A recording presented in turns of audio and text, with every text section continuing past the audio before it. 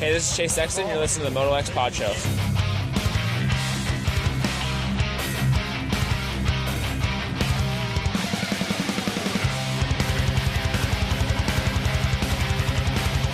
What's up, you guys? Jeremy McGrath here. You are listening to MotoXpod show.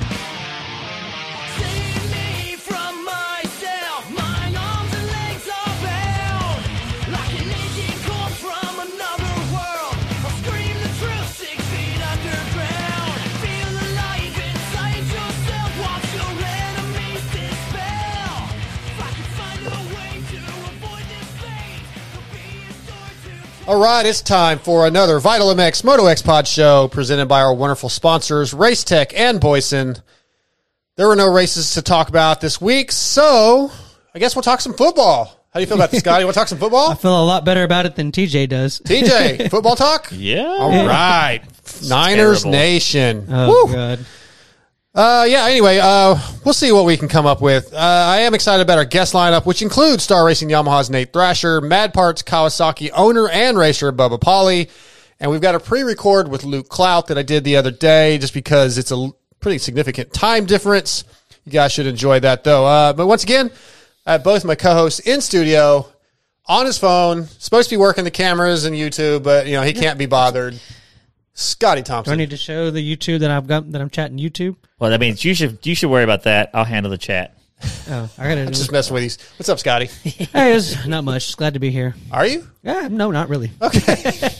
It's been rough. The show just hadn't even started before. Yeah. All the off-air stuff, TJ. I had to hand him a tissue a little while ago. No. Yeah. He was a little red. But TJ Smith in studio also. Yep. Yeah, he was. I thought he was gonna be teary-eyed. I think the show is pretty good with three of us in here, but Yeah? part of him hates it. Oh yeah, he's not. I don't feel like he's. I feel like his whole childhood he was probably getting stuffed in the lockers, but he still never coped with it. Oh, maybe that's a good point. Do y'all really legitimately think that I take it that bad? Yeah, No, Scotty. No, Scotty, not at all. You're fine. Yeah. Very, very. You're so strong, Scotty. Thanks, man. So I strong. appreciate it. Strong and beautiful. So strong. Just it was so impressive how you finished that enduro like a man. Didn't just leave with your sore hands from his fingers weren't sore from working the clutch. That lever pull, it's so tough. Oh my God, I'm dying. Hey, do you got something important to say, or Not really. That's why I'm making fun of you. I don't have much to talk about in the first 30 minutes before we get to Nate Thrasher, so figured we'd bash on Scotty for a little bit. yeah? All right, go ahead. Give me your best. All right. It makes for a fun Boyson Open discussion just It does. to talk It some does. smack. Speaking of the Boyson Racing Open discussion, Boyson's Factory Racing's Rider Support Program is a comprehensive support system for motocross and off-road riders. The program offers participants exclusive access to Boyson's products, yearly discounts, and the potential to become one of their new product development test riders. Join the community of Boyson Factory Flyers by visiting boyson.com today.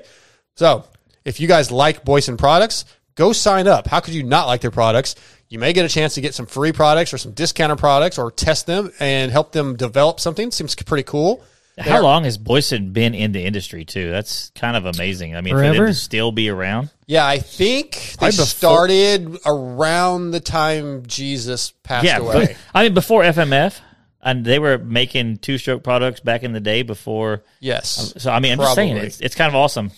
It's and a they're legacy also company. a sponsor of the Bike of the Day on Vital MX, which it doesn't really have any connection with the MotoXpod show exactly, but I picked the Bike of the Day Monday, Wednesday, Friday. If you guys follow Vital and want to post your photos of your favorite bikes on the Vital MX Bike Checks page, I may pick you as a Boyson Bike of the Day. That's kind of cool. Get a little spotlight on the website, on the homepage. So whatever days you don't pick it's when I need to post mine. No, we only pick them on Monday, Wednesday, Fridays, and I just go through and look. You're the only one that picks them? Yes. So mine will never get picked. Probably not. I would pick Scotty's if he had a bike that ran. I can send you a picture of parts of it. Let's make that the Bike of the Day. Can you send those photos? We'll do that for Friday. Yes. That would be perfect. Do you need to send the pictures of my just framed out bike in the garage? I just want Scotty's bike in parts. That'd be perfect. It's in 2 garages right now. Oh, 3, technically. Yeah, it's 3. Wow, it's all over the continental U.S. Oh, I'm tangled up here. So we got a few things to get to. It's going to be fun. Since there was no racing, I asked you guys to pick a couple riders, not the top 3 or 4 guys, not the Jet Lawrences and the Eli Tomacs, that you're kind of excited about watching how they develop this year and how their season goes and why. So does anybody want to start? I can. Yep. Let's go, TJ. Who you got? So, just give me one and we'll. Yep. Volan. I'm sorry. I'm interrupting, and for you guys listening to this segment, MotoXpod@gmail.com. Send us your emails, and we got some good emails to go through this week. But let us know who a couple guys are that you're interested in watching and why too. And maybe we'll read them next. Well, the next time we do a show, we're gonna take a few weeks off. Anyway, go ahead, TJ. Volan. I really think Volan is gonna have Maximus. Yeah, he's gonna have a really how do I say this? A spotlight on him because he struggled a lot the last few years. Off and on. Some of it was maybe the bike. Some of it was him, you know what I mean, being young. Who farted? It was Scotty. It wasn't me. Whoever smelt it, dealt it. I don't smell nothing. I don't smell anything. It must be your upper lip. Maybe it's me. So you mean maybe it's the mixture of Febreze and cigarette smoke. That's true. So anyhow, I think Volan will be somebody to really keep an eye on and watch. I'm really actually excited to see what he can do with it because a lot of guys get on that PC bike and the way that Mitch runs his program. Some guys really excel from that. So, what do you you're excited to see him? Do you have expectations? Do you kind of have an idea? Do you think he'll get his first win? I said it before. I 100% believe he'll be on the podium. Okay. I think things will have to work out right for him to get a win. I mean, it's the West Coast, so I'm sure he'll be on the West Coast. I haven't heard anything official. I'm sure Mitch hasn't dropped that just yet, but he's from out there. He lives out there. He wants to be out there. So, he could definitely get a win in outdoors for sure, and possibly Supercross. Thoughts on Maximus Volan? Yeah. Do you think he kind of touched on it a little bit? Do you think the PC ride is that the move that really makes the difference for him? I think it's going to make a bit of a difference. One, because it's a fresh start, and at KTM there wasn't a lot of focus on Max. Roger kind of ignored him a lot of times. Roger's pretty well known for not paying much attention to the 250 guys unless they're winning, probably. And he wasn't getting a lot of attention. And I think he'll have even though there's a lot of riders on PC, I think he'll get more attention anyway. Yes, absolutely. And having it change like that usually does riders a bit of good. So I think for those reasons, not necessarily because the bike is so much better. I don't know how he feels about the bike. I do know. But because, what's that? Well, I do know he loves the bike. Yeah, I've heard that he loves it, but I don't know that. I guess you may know. I haven't talked to him. Is it so much better for him? So much better. He loves it. Okay. So, because him and Doc are buddies. Yeah. And I don't have any inside knowledge, but I know Doc has told me that he is really, really happy with the bike. Like, seriously. Like, I just didn't know if it was like so much. Like, he's just happy with it, or, oh, wow, it's night and day better for him than the KTM. I think it's night and day better for him than the KTM was, because I don't think he ever actually trusts the KTM. Like, the Cowies are so much more of a, I guess you'd call it like a solid platform. The bike's like, you rode a Cowie. How often did that bike just like jump up and bite you? Yeah, never. Exactly. And so but the Husky didn't either. So actually, I like the Husky better. Yeah, fair enough. So, but I'm just saying, like, that generation of that 250 and the factory bike that they were on, I don't think he was ever. I don't think him and other people were ever comfortable. Look at Cooper. Like, those guys never could get comfortable with it.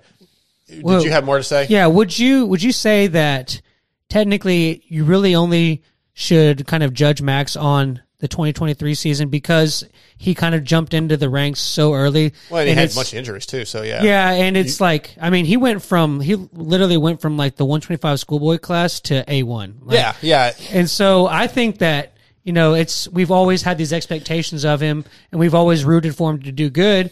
But I don't think it's his really only fair assessment of him is the last the last year or so, and I think he was getting better. So maybe that jump to PC, he's comfortable with the bike. It's a more predominantly 250 team that he's on, so they're focused on just that. That's a good pick. I think that I'd like to see what he does too. Yeah, I definitely don't count his first 2 years as far as how I judge him, because of, I think round 2 or 3 or 4, maybe year 1, he got hurt. Might have been Houston or one of the Houston rounds in 20 or 21, I guess. Yeah. And then he got hurt again the year after that. So, yeah, I can't even count those years, really. So, yeah, I'm going to base everything off last year, but I just think he's going to be a lot better. I know the Insta-bangers and all that stuff don't mean much, but the kid looks like he's just flowing, and he has so much technical skill, that BMX style, because he grew up riding BMX. And at the Kawasaki test track, he was the first one that jumped that quad that we've been seeing everybody on Instagram jumping, and even Adam Cianciarulo said, yeah, he hucked it before I did. And he's just, but he looks like he's just flowing and very comfortable. So I have high expectations. Yeah, good pick. You want to give yours? Are we staying with the 250s? It doesn't matter. It could be, they could both be 250, but it's random. Okay. Well, one of my ones for the 450 class is going to be, is we kind of talked about a lot last show too, is Hunter Lawrence. I think that he's going to really be better than a lot of people think that he is. See, I think people already think he's going to be good. So I don't think he's got top 3 or 4. That's why I kind of chose him. Yeah, it's fine within the parameters of what I asked for. But yeah, I expect him to be really good, especially after just watching him at Paris. He looked good. You think it'll be a consistent good? Like, do you think? Yeah. When you say good, do you think he will always be in the top 5, or do you think that he'll have some? Unless something happens, like I don't see. Like, let's ask it like this: How often do you see him losing to AP, Mookie, Anderson, even Roxon, Cooper Webb? He already's beat Cooper. Yeah. That pairs, like, how often do you really see him losing to those guys consistently? Well, so that's okay. So I would say consistently top 7. Yeah. Because I see consistently he's going to get beat by Cooper Webb. Once we get into the real Supercross season, Cooper Webb will be fine. Yeah. He's going to be Cooper Webb. He almost won the championship. So he gets beat by Jet, Eli, Cooper, Kenny. You think Kenny be consistently in front of him? Yeah, and I still feel like there's one we're missing.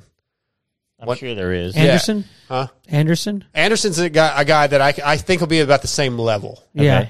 And Malcolm, I think, will beat Jet or Hunter sometimes. I'm kind of changing the subject a little bit, but it's kind of interesting how this year is turning out. We've had the last, for as long as I can remember, it's been it's the stat class, anybody can win.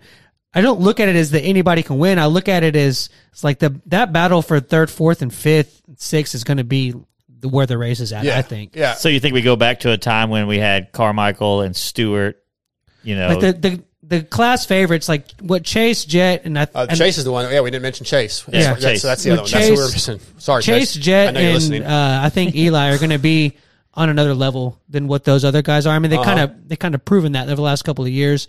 So I think that's going to be a category of battle, and then that 3rd to 7th is going to be pretty crazy too. Barsha. I mean, do you see? Yep, that's another guy. That's the guy on my list. Yeah, I'd be, and then that's who. I think Hunter's a good one. I think it's going to be exciting. Just the parameters of what I asked for. It's going to be exciting to see what he does. I think he's going to be really good. And the whole topic of bringing these guys up isn't about are they going to win. It's just who you're excited to see. Yeah. So Yeah.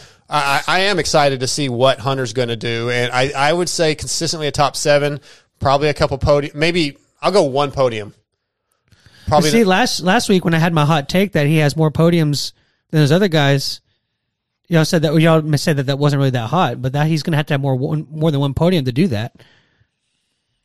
Yeah, I don't know. He's got a good point. We're probably just trying to talk shit on you. I don't know. Yeah, we're not super consistent here. No. Yeah. No, all right, I like forbid that. I bring up a good point. Right. Okay, so my first one's going to be Malcolm Stewart. Oh, it was going to be one of You're mine, excited to see Malcolm? I am. Crowd favorite. Very exciting to watch, but go ahead. I guess it's his take. No. My question on your take is are you excited to see what he can do or just excited to watch him ride? Because I don't. Both. Because I think he's going to be good. No, like I'm not like, oh my gosh, is he going to be good? He is. You know what I mean? I think he will. I was about to say surprise people, but if you look back to what he did last year, that's what I mean. Raced 2 rounds, led A1 for a while, crashed. I think he was taken out with was it Freeze? God, I can't believe somebody Freeze went is down. Back. I'm so yeah, there was a. Anyway. Is he in the 250 class? No, he's 450. But he led A1. He was fastest qualifier at round 2, which was San Diego. Yeah, because Oakland got rained out. He crashed in both, and then he got hurt during the week. So he was a guy that looked like he could win. He definitely had winning speed. He's been trying to stay healthy. Obviously, he did his knee in, but we talked about how he wasn't the Mookie speed in the whoops wasn't as fast as years previous because I think he's backed down enough to try to be safer. So I expect him to be consistent, but he's definitely consistently fast enough to win. Yeah. I know he hasn't got a win yet, but I think there's one coming. I'm not going to say he's going to win, but I think he's going to be real. I'm excited to see if he can win or does win, and I just think he's an exciting rider. When he's on, I'm with you. He's a lot of fun to watch. Oh yeah, he was on my list too. Yeah. And then he's just his personality. I just love his personality, so I'm excited to have him back. Let me ask you it like this: who has a higher percentage of winning a race, Mookie, Barcia, or Hunter Lawrence? Hunter. You think Hunter has a better chance to winning? It's really tough to say. Yeah, that's why Hunter's never officially even raced at 450 Supercross. So I probably answered too quickly. Yeah. Barcia has won some. Hell, he won. He won what, 3 years in a row? He won a race last year too, didn't he? Yeah. Wasn't it 4 years? He won one last year. Wasn't it 4 years? I think we only had 5 winners last year, and I don't think Barcia was one of them. Didn't he win 4 years? Almost. Was it 4 years in a row? Well, the 1 year that they went to A1 and they just videoed. Oh God. So he was winning that race against Roxon, right? And then I'm gonna say I'm changing my answer from Hunter to Barcia. Yeah. Well, that's what bring me to my next person. We got to move along a little bit, but bring me to my next person was Barcia, and the reason why is because Barcia's getting closer to the end of his career, whether it's going to be 2 years, 3 years. And I'm excited to see that because in a way, those vet guys that are always towards the end, whether it would be Wyndham or like back in the day, I've always kind of been a fan of the vet riders on their way out. Right. We're sort of getting off topic though of our. No, this was on my list. Did you pick Barcia as your guy? As your next? As one of because he said something about Barcia, and then I thought we were just still. No, I'm moving. So he's your other guy. My other guy is Barcia. Okay, because he's like the JB10, the Wyndham, the Larocos. Towards the end, I think Barcia is that guy. And they're having fun racing, and I'm excited to see what he can do when he's having fun, when there's not a crap ton of pressure on him. I'm Barcia fan. He won East Rutherford last year? Mm-hmm. Okay. It's hard to go, Okay. I don't think he gets a win this year, though. I don't think he gets a win. But I think the percentage or the odds of those three, I'll go with him. But what you said was a person you're excited to see? Yeah. Barcia. Yeah, he had a good run at the end of last year. Okay. Who's your next one? Oh, my next. Yeah, we got to get moving on. My next one is I guess I was going to say one of our guests on the show tonight, Nate Thrasher, but he's kind of considered top 3, I think. Well, we didn't pick him when we were the week that TJ wasn't here, and we were talking about who our favorites were. We did not pick Nate Thrasher. That's why he's on the show, is because one of our listeners called us out for forgetting about him, and I did for sure. Yeah. So, okay, well, then I don't disagree with you. I do think he's a title favorite. Yeah. For some reason, we forgot about him, though. It's hard to do the 250s because you could say it's a title favorite, but if all the top... He won like 3 races last year. But like if the top 10 guys show up and they all happen to ride East or West Coast... Yeah, the coast thing is just really... It really throws it off, yeah. Oh, then I'll say this. I think I'm going to go with Hymas. Chance Hymas. I think you're excited about him. Yeah, I think that this will be his kind of full real first year. Yeah, I'd be excited to see what he can do. Yeah. Race Tech, for nearly 40 years, Race Tech has been supplying the industry with high quality suspension components made right here in the USA. From modern to vintage, Race Tech is your go-to source for suspension performance. Racetech Gold Valves provide a plush feel with drastically improved bottoming resistance and increased traction. All Racetech products are 100% guaranteed to made in the USA. So go to racetech.com, find your local service center, get to know your service tech. He's probably at the local track with you. Get your service stuff, your suspension serviced. And he probably paid attention during the class. I don't think you're supposed to say that. Okay, moving on. Race Tech. Now he's getting. You got those tissues ready over there? You gonna start crying? What was I gonna? I don't even know what you're talking about. Go ahead. We're moving on. All right. So my next guy is gonna be Enzo Lopes. Yeah. Enzo's transferring from Club MX to Star Racing. Let's see here. Last year, 4th in Denver, 5th in East Rutherford, 5th at Glendale, 4th in Seattle. That's exactly what you're going to get No podiums. That's exactly what you're going to get. But he's gotten better every year. He's gotten a little better every year. I'm not saying I expect him to be better, but I think the potential to be better and get better finishes on what I think most would consider a better bike, a better training program. We're going to see a little bit of a step up from Enzo. It all depends on, like we said earlier, the coast-wise. Yeah. But if you have guys like Deegan, he's racing against guys coming into the class that are getting better, I don't know. That class is, I mean, hell, just that team Yeah. is stacked. But I'm excited to see what he can do. Another guy like Malcolm, who I think is just a great personality, fun guy to be around, fun to watch. And Yes. I would love to see him get his first podium. I think he gets one. A podium. A podium, yes. Yeah, I can see that. Yeah. Thoughts on Enzo or... Yeah, well, actually, it kind of made me think of a question. Who do you think has a better year, Enzo or Anstie? Is Anstie doing the 250 thing again? Mm-hmm. Yeah, I'm going to go Anstie probably. you think he has? Probably, but yeah. I think do you feel- Anstie gets more than one win. Do you feel like his position in the title chase last year was kind of just happenstance? He just happened to be the guy that was consistent, or do you feel like he really was one of the? Anstie? Yeah, No, I think I think he's improved quite a bit, and he's getting better every year. And then he did these off-season races and won. So yeah, I think he can win. And I think he will win. I'm going to add him to my list of people I'm excited to see if they can do it again. Okay. All right. So we got about 9 minutes before we get to Thrasher. Another thing I want to bring up, non-moto related. Hope you guys don't. Are we doing this now? Well, we don't know. Let's let him finish. It's probably not what you're talking about. God, he's so rude. Oh yeah, not the football. Yeah, I'm sorry.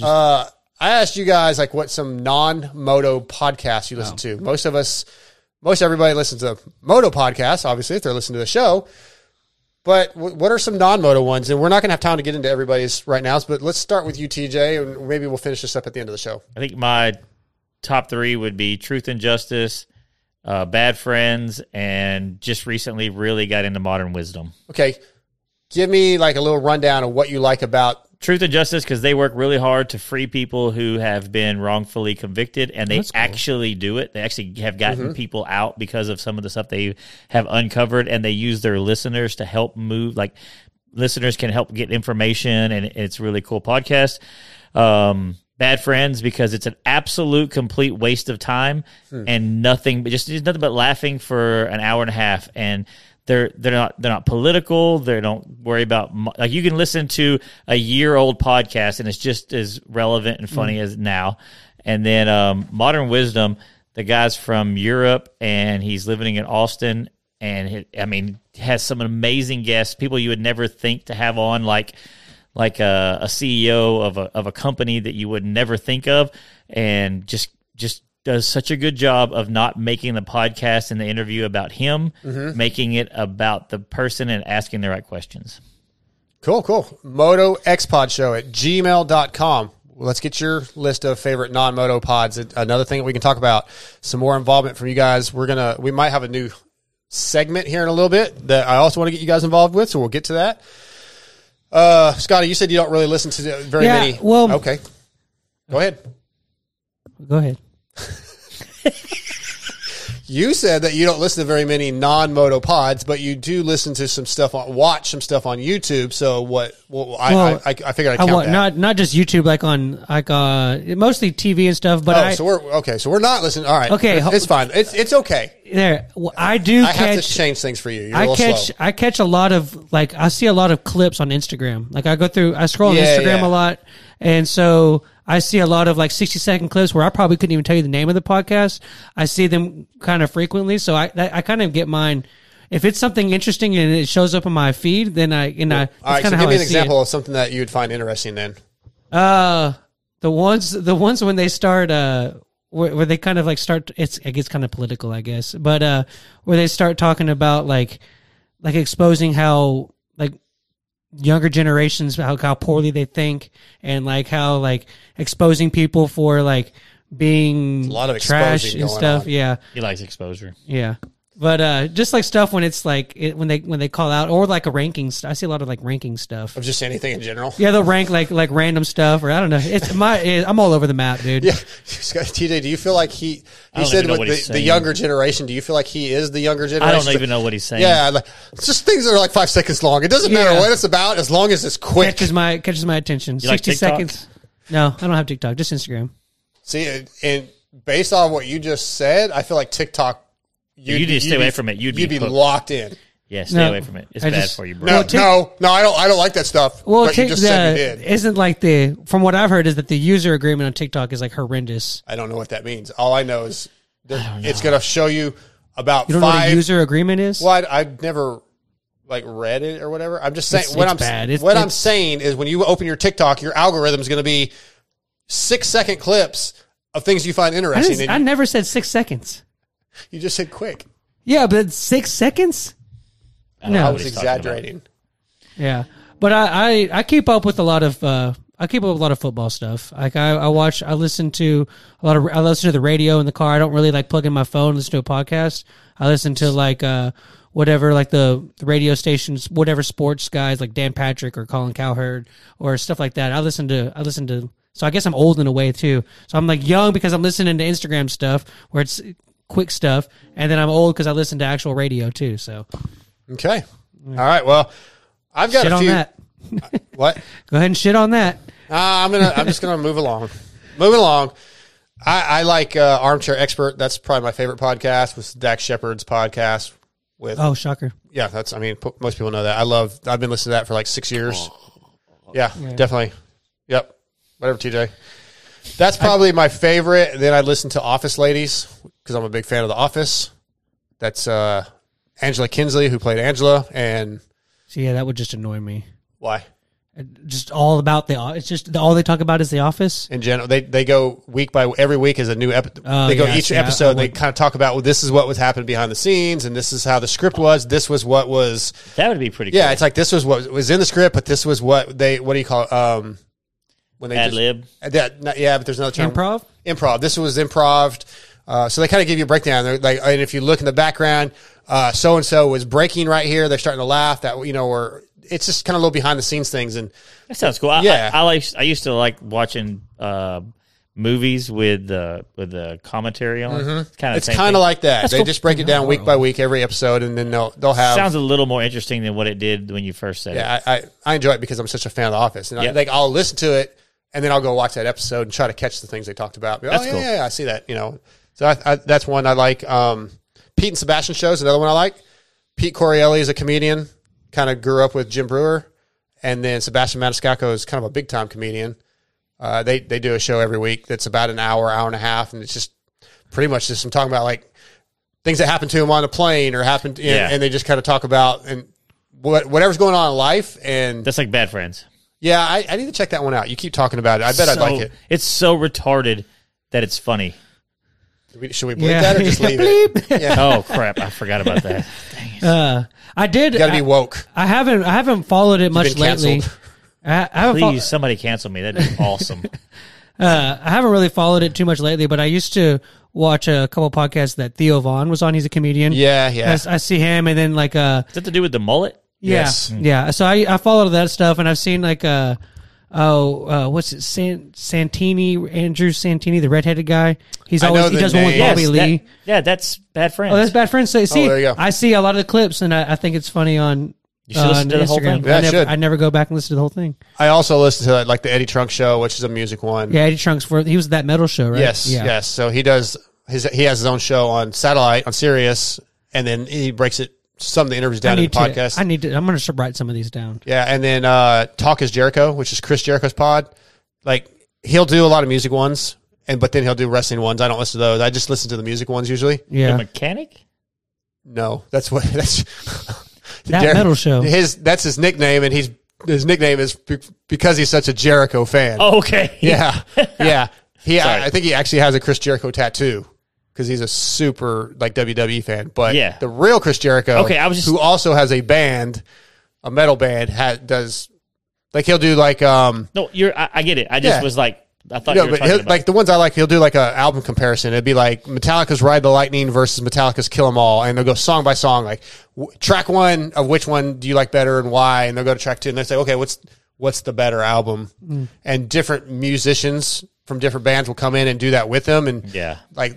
This is why I love this song, and they break it down usually musically, or whatever. So I enjoy that stuff. So those are probably the ones that are my favorites. I am going to start listening to the New Heights Kelsey Brothers one. I've seen clips on Instagram and TikTok, and I'm like, it's really funny. I especially want to listen to it after my 49ers beat the shit out of the Eagles to see what his response was. And then next week when they beat the shit out of the Cowboys, it'd be even better. Yeah. Yeah. Everybody's entitled to their opinion. All right, I got to get Nate on. What have you been up to today? You going to ride this weekend? I sounds like I'm going to be riding this weekend. Possibly Swans having their final open practice. Did you just say Swans is plural? Swans, like Swan, like Swan is having. Swans having. Going to. Okay, yeah, I'm with you. All right, yeah. Because people around here do say, I'm going to Swans. Yeah. I'm going to Walmart's. Well, I'm going to Shreveport. Nobody says Walmart's. No, yes, they do. Yes, they do. Absolutely, they do. Going down to Walmart's in Shreveport. Yeah. Anyways, yeah. I'm going to Swan to possibly. Okay. Yeah, what do you want him to say? I'm going to Swan MX Raceway Park. And then, exactly. And then I'm going to ride pit bikes at the house. What did I see? You got some new land and you built a little truck for the e-bike? I bought 5 acres from my neighbor. Yeah. And Cool. So it's a new place to ride. Well, Once you build some jumps. It's a rut track. Oh, that's cool. You need that. All right, WUSA brings us our first guest. W is your source for all things wheels. If you're looking for a complete set of wheels for your bike, we have something for every budget. If you want to use the same wheels used by Eli Tomac, Cooper Webb, Malcolm Stewart, Christian Craig, Chad Reed, and Jeremy McGrath, just to name a few, we have what you need.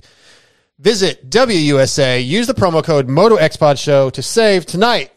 WUSA brings us from Star Racing Yamaha, Nate Thrasher. What's up, Nate? Hey, man. How are you? Doing good, man. Doing good. How you feeling? How's your week been? Yeah, it's been good so far. Just getting ready to go here soon. How close are we to 100% ready? We're pretty close. I've been riding for about a month now on Supercross. So first couple weeks I was a little rusty, but yeah, I'm back up to full speed now. So yeah, we're feeling good. The bike's good. A lot of new changes to it, so which is fun. And yeah, we're just still learning, but I think we'll be ready to go. What will be the determining factor when you say I'm 100%, or are you ever actually 100%? Yeah, I mean, my body feels like it's 100%, you know, right. Just back on the bike, I feel like I'm going just as good as I have before, or maybe even better right now. I'm feeling good. So, yeah, I think I'm ready to go whenever they tell me I'm racing. I like it. Yeah, you guys don't know that yet. For some reason, they just can't tell us what coast you're going to be on. We just have to accept that. Yeah. I want to ask you said there's been some changes with the bike and some different things going on. Give me some examples. What are a couple things that have been changed that you like? Yeah, the motor's still the same from last year, which is a good thing. So that's good. And then just chassis-wise, I think just new bike, new chassis, just kind of a little bit different feel. Just kind of trying to balance it, get the height the way I want it and stuff like that. But I think we're getting it a little bit better in the whoops. Kind of struggled last year when the whoops got slick a little bit with the rear end. But I think we're getting a little bit better now. So that's kind of what we've been working on through the off season, trying to get a little better at. Okay. So you talk about when you're ready, and a lot of people talk about who's going to what coast. I know you can't tell us. I'm not asking that. He probably doesn't even know. That's what I was going to ask. Yeah. Like, is it something that y'all kind of know, but you're not for sure? Or is it we don't know at all, or are you just pulling all of our chains and you know and you just don't want to tell nobody? What's going on here? Yeah, in years past, I've had no clue, but this year I kind of know which one I'm looking at so far, cool. But you just never know. We're just trying to see who's depends a lot on who's ready to go and who's not and stuff like that too. I have one follow-up to that. Do you think that, I'm not saying you would do this, but you have a huge team over there. You have like 27 teammates over there. Yeah. Do you have any guys that are like kind of sandbagging how they're riding just so they can ride West or I think East my knee Coast? hurts. Yeah, my knee hurts a little bit, Bobby. I got this problem in my back. Turf toe. Yeah, they may be. I don't know. You never know. You know, it's I'm not in their head, so it's hard to say. But yeah, you can't trust a couple of those guys.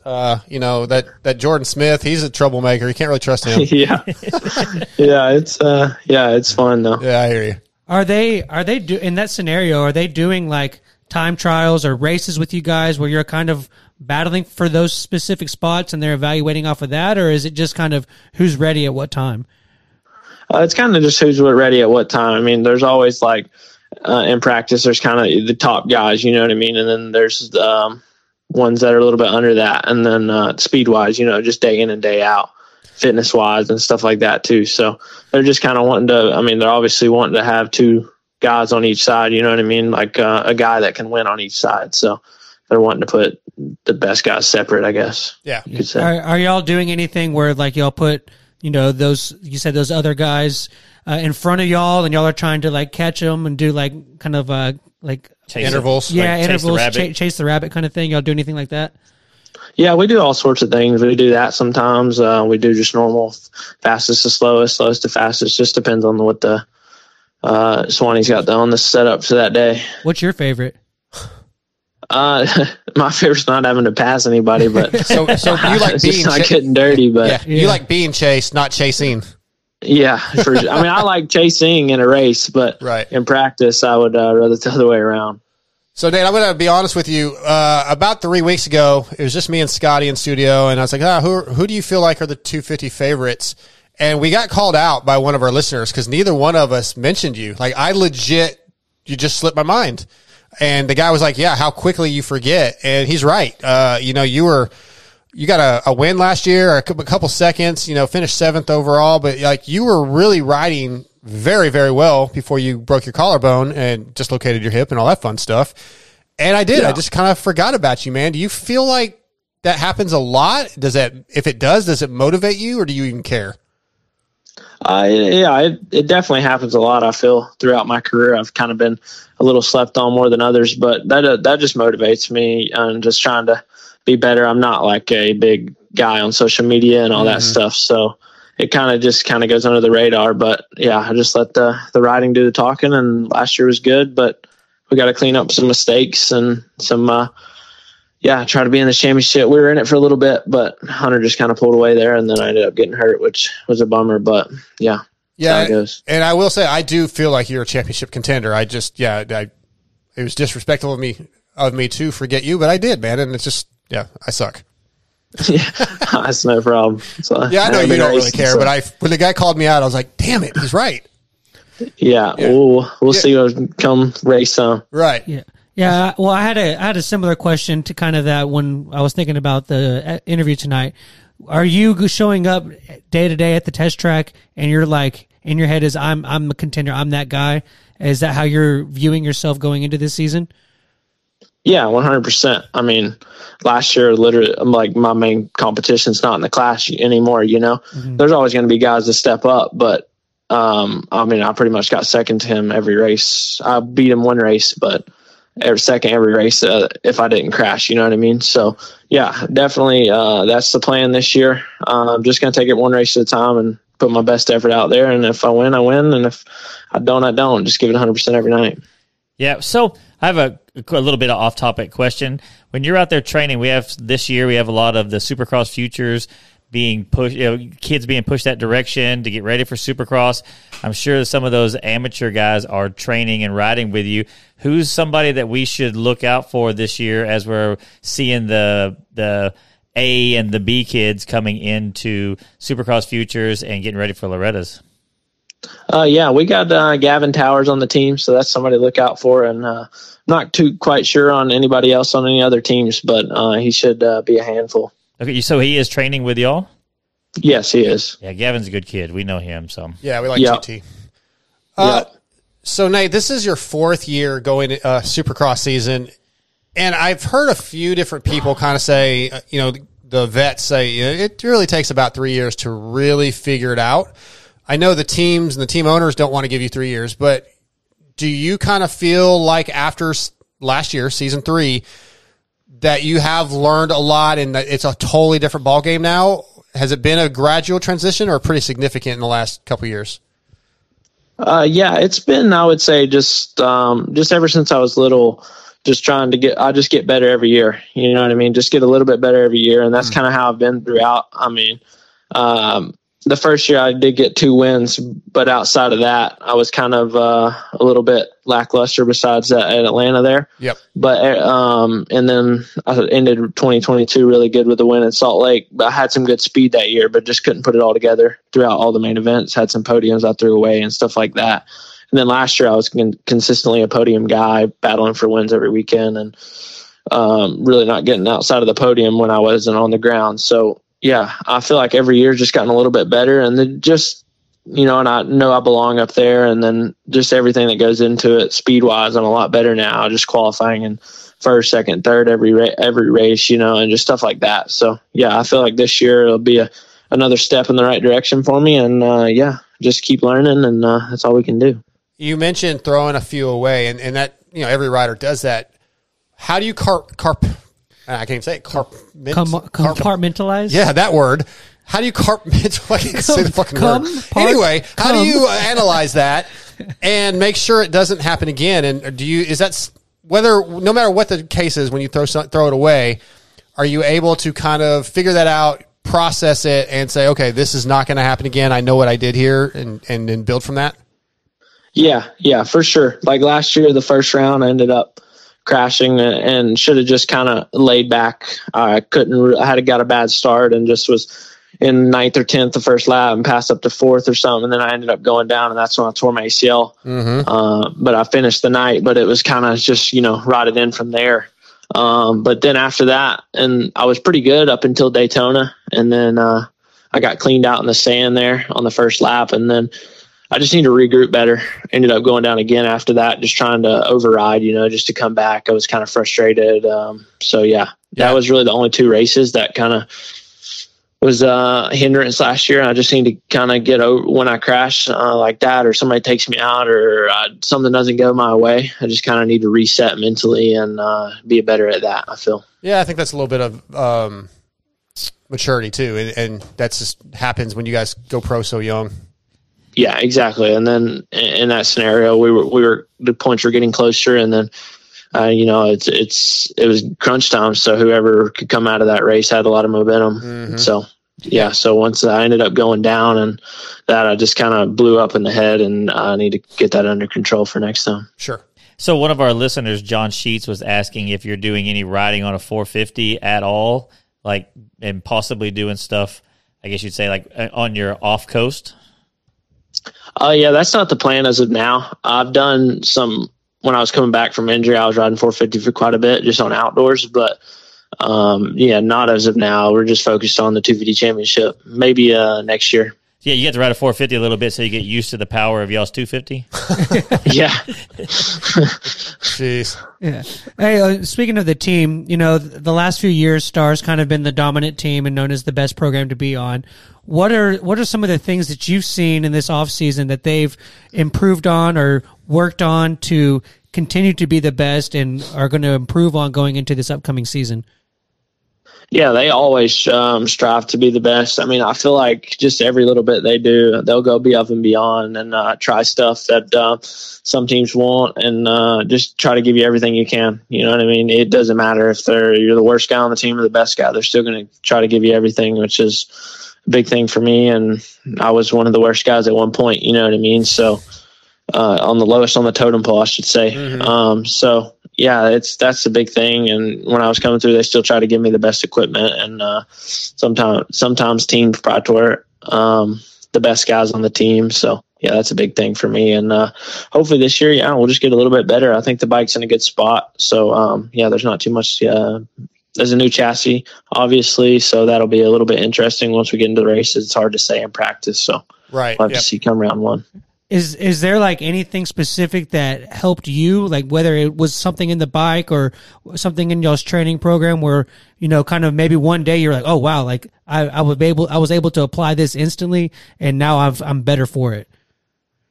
I wouldn't say just one thing really. I would say it's just probably the regimen. It's just on top of each other every single day. You're just putting the same work every single day. I would say that would be the biggest thing for me. Just the discipline of it. So we also have a listener in the chat. I'm going to say this completely wrong, but it's Zaffoid Beeblebrock. Beeblebrock. Yep. Yeah. Remember, he had an email last week. I realized that is from not Guardians of the Galaxy. It's from a book. Okay. Anyway, go ahead. So anyways, he wants to know if you're going to grow a really big beard out this year. I don't know. We'll have to see. I can't grow too big, but I can grow a little one, but it just stops growing for some reason. Like no shave until you win one, you know what I'm talking about? Hopefully we'll be fresh shaved after the first round. Ernesto and Ricky did that. Yeah, I know. Yeah. I know. Yeah, hopefully we'll be fresh shaved after the first round. I'll start fresh shaved and hopefully I can keep shaving it. There you go. Hitchhiker's Guide to the Galaxy. That's what it's from. Okay. Yep. I recognized it after I said it last week. Nate, I want to go back to your injury for just a second that you had last year. Broken collarbone, pretty common in our sport. Not so sure dislocated hips are that common. That seems like a very difficult injury to come back from. How was that for you? It was honestly just in the moment. Like, it's just super painful, obviously. And then the whole, took a while to get it back in and all that stuff. So once I got it all back in and was out of surgery, I was non-weight bearing for about 12 weeks. So yeah, that was probably the biggest issue. But once I got weight back on, it was just pretty much getting strength in it. And that's pretty much it. Like, it wasn't too bad. Good. I had ACL surgery at the same time to fix my ACL. So that was a little bit more of rehab and stuff like that. So the hip wasn't too bad compared to the ACL rehab wise. Dude, I bet your girlfriend was miserable having to take care of you with all that crap going on. Yeah, I had hip surgery, and then 2 weeks later I had knee surgery, and then the next day after my knee surgery I had shoulder surgery. So I had one limb that was working. You better give her a nice reward or something. That's a lot of, moms do that when you're a kid, but then the girlfriends or wives have to take care of it. And, as racers and men, we're kind of assholes when we're injured. So, yeah, it wasn't great. I was in a wheelchair for a while. So I bet. Hey, you were being on the couch at the end of how last year went and everything, and seeing how the SMX played out, just seeing the money that those guys made at the end of all that, do you factor that into your overall view of how you're approaching the season? Do is the main goal to be there at the end for something like that, or is it just let's just get through Supercross? I mean, yeah, the main goal is obviously to be healthy at the end of the year, right? But yeah, just right now I'm just focused on one race at a time, and we'll see where it goes. But obviously the goal is to win Supercross, Motocross, and Super Motocross. So we'll see how it goes. But yeah, the main goal is now just one race at a time for me. You got anything else, Scotty? I've got a few fun questions to ask him, but not. I did have one. One I did want to ask is, you're in that point of your career where it's like it's all on the table. Let's really see what we got. And there's not much time for extra fun or outside activities and stuff. But is there anything that you're into outside of motocross that you've been able to put any time in this off season into? Yeah, for sure. It's been kind of hard because just was hurt so much, and then you can't do too much when we're hurt like that. But I love to golf quite a bit, and big football fan. So yeah, and then I took up cycling pretty good there. So I was doing quite a bit of cycling races and stuff like that too. Football fan. Okay, me and Dark hate each other because he's a Niners fan and I'm a Cowboys fan. Yeah. Who's your team? Yeah, where are you throwing in the mix? I'm more of a college guy. I'm a Notre Dame guy. Okay, Trojans here, but my team sucks this year. Yeah, we killed them this year. Yeah, USC started out 6th, and they're at the bottom of the barrel now. I think it's terrible, but my NFL teams are kicking it though. We're definitely having a big battle amongst ourselves before the show started between the Niners beating the Eagles, and I think the Eagles beat the Cowboys this weekend. He thinks not, so that's going to be a fun weekend for us. That'll be a good one. Can't wait to see that one. The argument between them was 20 minutes of my life. I'll never. It was not 20 minutes. TJ does not care about football at all. 2 minutes. And then the golf thing. Let's do this. So a lot of riders, their hobbies seem to either be golf or gaming or fishing. Yeah, there's a few fishing. So do you game at all? Yeah, I do game a little bit. So if you had to pick one, what would you rather do? Golf. Probably golf. Yeah, I see that. I kind of used to crap on golf. I thought it was kind of lame, and I played in the fundraiser for MXDN a couple years ago. 2 years ago. Loose term on play. The year before last. Well, okay. I tried, but I had fun. I could see it's a lot of fun if you play with guys that want to play. Unfortunately, my whole team had never played before, so nobody really cared. Yeah, exactly. But even though I was terrible, I cared, and that made it not fun. I wanted to play. But Well, let me ask you this, Nate. Do you feel I like golf because I feel it takes some of that mental focus that is acquired for motocross, but it's not. You're not going to get landed on, or I mean, a golf ball might come at you, but yeah, you're not going to wad yourself up or anything like that. But it does take that mental focus. Do you feel it helps you in any way to kind of have something like that that's safe? I used air quotes. Yeah, and be able to have that focus that you have to have. Yeah, for sure. I mean, there's definitely some positives to it. You know, some people, you can take them out of the golf course and see how they're going to handle pressure. When they got a big putt you got to make, or somebody like that, you got to hit a good shot. So yeah, you can definitely tell if somebody's can handle the pressure or they can't. Yeah. But yeah, I mean, it's awesome. Trying to get a little better, but yeah, we're decent, but yeah, it's tough with our schedule and all that. I'd like to play more, but everybody I know that plays golf is just chasing the beer cart. That's how I started. And now I don't even like to drink on the course because it like take it too serious. Yeah, you gotta be locked in. You gotta be locked in. All right, let's have a few more fun questions here. This is a stupid one probably, but win a race. What's your best trick? Can you do knack, can, heel clicker? What do you got? I do a sweet boner air. I ain't got much. Yeah, that's about all I got. Just I a can't whip? really whip. I can't even whip that good, really. So, yeah. All right. Yeah, you might need to go to TP's place and use the foam pit and figure it out. Yeah, I'm all just in the heart. No talent, really. All right, join the club. None of us can whip either. All right, give me. Let's see here. I asked you. Well, let's do this one. I sent you the text. What?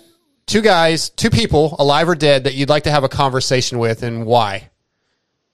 I'm a big Tom Brady fan, so I'd probably say Brady. Like he's the GOAT. Who don't want to talk to him? Mm-hmm. And then the second one, I couldn't really come. I'd probably say Joe Montana.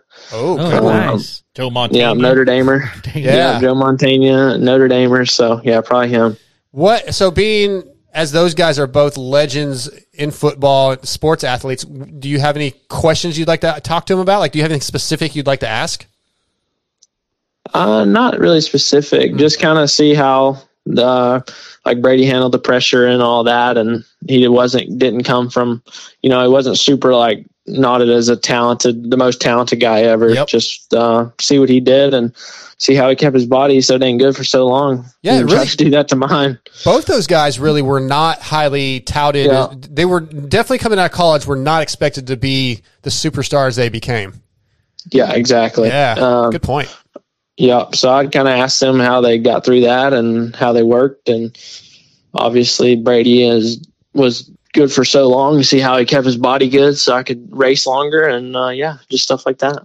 I like it. Scott, anything else before we let him go? If you're not pumped walking out of a conversation, hyped up after walking a conversation with Brady, then something ain't working right. Something's wrong with you. Yeah. I respect Brady a lot, but I would definitely go Joe Montana first as an Niners fan. Niners fan. But Jerry Rice also. So, yeah, Jerry Rice is a great one. Yeah, TJ doesn't know who any of these people are. Probably I do not know who these people are. Really? No, he doesn't. Yeah. Well, Scott, you have to know who Joe Montana is. I guess I know the name because of Joe Montana. Because of those commercials he does. He's like, you've had to have heard of Tom Brady.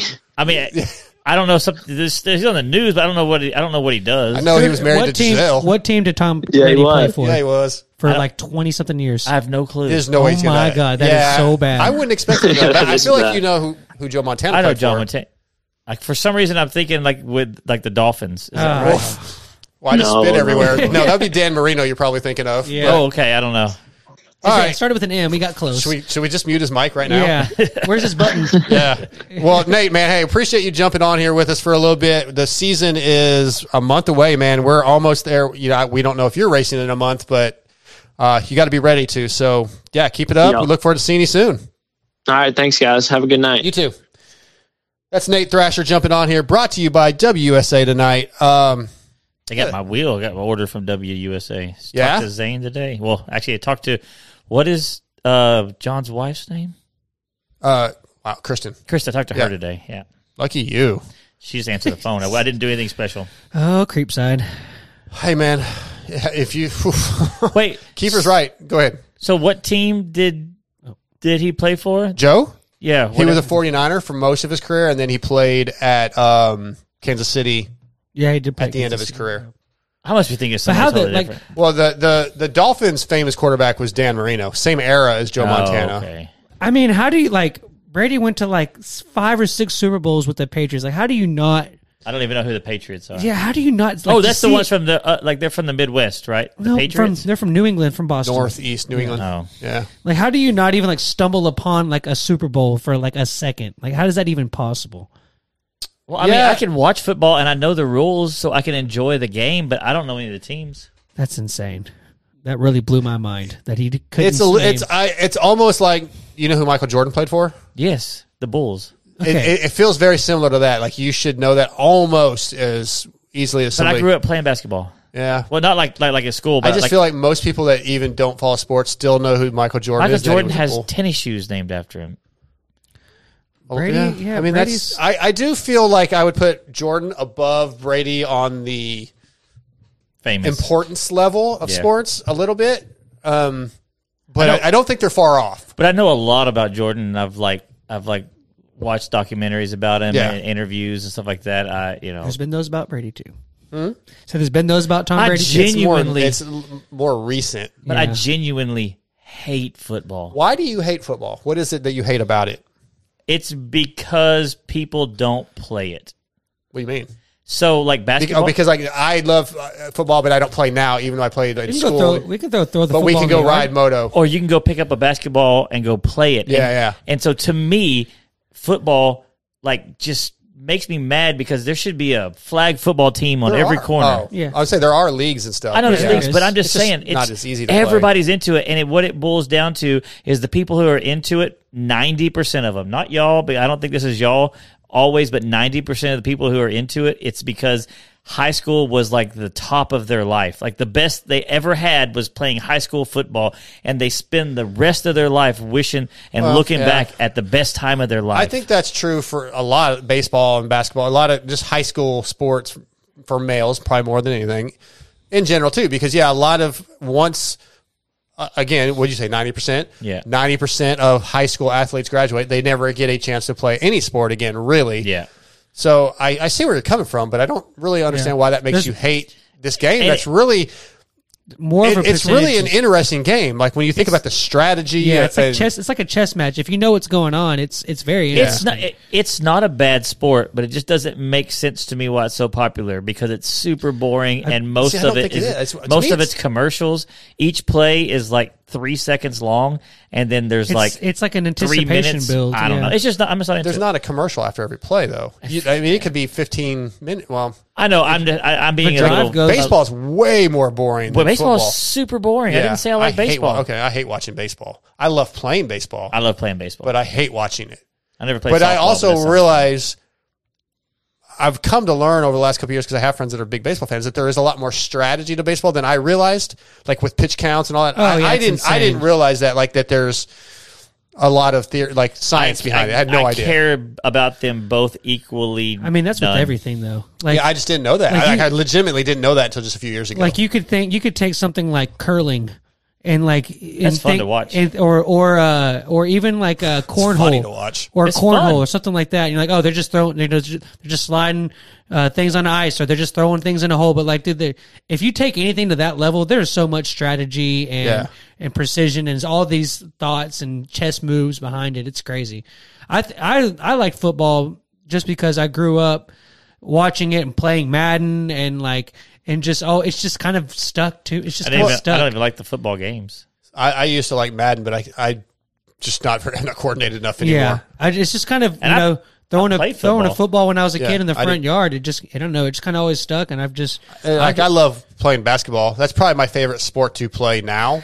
my biggest thing too is I don't really follow politics. I just stay out of No, it. I don't either. And so I don't know why football is a great way for me to have that current event that I like, that it's like there's always something to talk about, there's always a show to watch or all this, and I like it because it's my way to stay current without having to get on some watch Fox News or whatever, Well, we're getting texts from our guy Cooley, like Football X Show. People are over People are it. saying that in the Sorry, guys. We weren't talking about just football. It's off season, man. What do you want us to do? I love football. I mean, you know what? I bet a lot of our listeners do like football. I bet most of them do. So suck it. I know most people like football, and it's just. Let's work on getting Bubba Pauli on. Did you guys see Jay Coop? He's in Alpine Stars gear now. Anybody care about that? Justin Cooper? Did not know this. Anything you guys saw this week that stood out news-wise, social media-wise? I watched a video today where I think it came out today where Ken Roxon and Carson Brown were racing each other lap times on a 85, an RM85. Oh, I didn't get to see that. How was it good? Yeah, it was pretty good. It interluded to another episode that's going to come out where they're doing it on 125. Is it a moto or was it like? It was like a little sandy pit bike track. No, it was like a turn track kind of thing. Oh. That'd be cool to see. I'll have to check that out because Carson's cool. good on that. Our next guest of the night's on the line. He's brought to you by Guts Racing. Andy Gregg and the Guts Racing crew have been providing the best seats and foam in the industry for years. For 2023, they have added Kawasaki to their complete seat lineup, as well as the color teal to the gripper material options available. Also new for 2023 and going into 24 are options for your e-bikes. They have complete seats for the Talari and the Super 73 and covers for the Segway and Sur-Ron. And they have options for the Honda, KTM, and Husqvarna electric bikes. So visit Guts Racing today. Let Andy and the boys know that you listen to the MotoXpod show. Tonight, Guts Racing brings us the owner of the Mad Parts Kawasaki team and a rider on that said team, Mr. Bubba Pauli. What's up, Bubba? Oh, just getting some recovery in after a long day of training. How are you guys doing? Doing good, man. Yeah, you're deep into it this time of the season. How are you feeling? How's it going? It's going pretty good.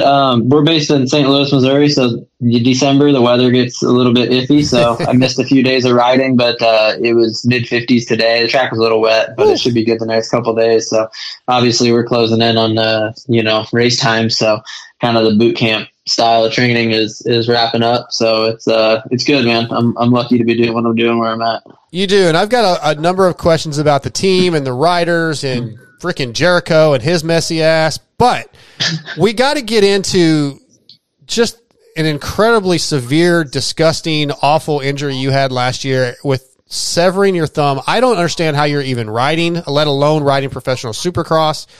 Walk us through. I have so many questions about this. Just let's start with when it happened. All your Instagram posts seem so positive, like within days of this happening. I want to know what your mental state was. Was that accurate? Were you really positive? Were you going insane when you weren't recording? Walk us through the first few days. It's a bit of a roller coaster. I think most professional motocross racers, obviously we've been through so many different injuries and you kind of learn how to deal with it. You're just trying everything you can to be positive. But you don't in that situation, we had no idea what the outcome was going to be. I didn't know if, I would be able to use my hand really at all, or what the situation was going to be. There was so much uncertainty. So, obviously, you can pick to be negative on it or you can pick to be positive. So, it's just kind of where, going through injuries over the years, you just kind of wire yourself to try to look at things in the best positive way. And, it was definitely scary. I spent 8 days in the hospital there and, the last 4 or 5 days I was there by myself. And, it was just what was kind of going on. And I was definitely sick to my stomach a lot of times, just dealing with that. But, I don't know. I guess it's just a motocross guy thing. I see that, but that was such a different injury. It's not your collarbone or your, even your humerus or whatever, or femur. Those are awful. But I mean, dude, you got leeches, literally leeches on your hand, and you're trying to figure out how they're going to you're talking about your nub and whether they're going to be able to save it or amputate it. And in the end, they did have to cut a section off, right? And then they kind of what was the recovery process exactly, or the repair process? Yeah, so immediately Indianapolis Supercross, second qualifier session, I crashed and looked down and I see there's just a small crash. Ken Roxon actually had the identical crash in Paris. I posted it on my Instagram story. He washed the front end out right into a single coming out of a 90-degree corner. Yeah. It's exactly what happened to me. And obviously my hand was under the handlebar when it hit the ground, and, just the right place at the right time, the wrong place at the wrong time. Where, you know, it pulled it off. It pulled the tendon out from up near my elbow, just straight through all the way out. And I look down, see blood and, you know, bone, and I'm just like immediately put pressure on it and just kind of, you know, survival instincts at that point. And so anyway, like the Alpine Star crew, I mean, they were like the practice, got me directly, I think it was Bodner was the one that was driving the mule, and he was, you know, hey, get call for the hand specialist, like we need surgery right away. At that point I was just like, oh, this isn't good. Like they're calling the surgeon while I'm still on the stadium. Like that was and then luckily, you know, they got me out immediately, directly in the hospital.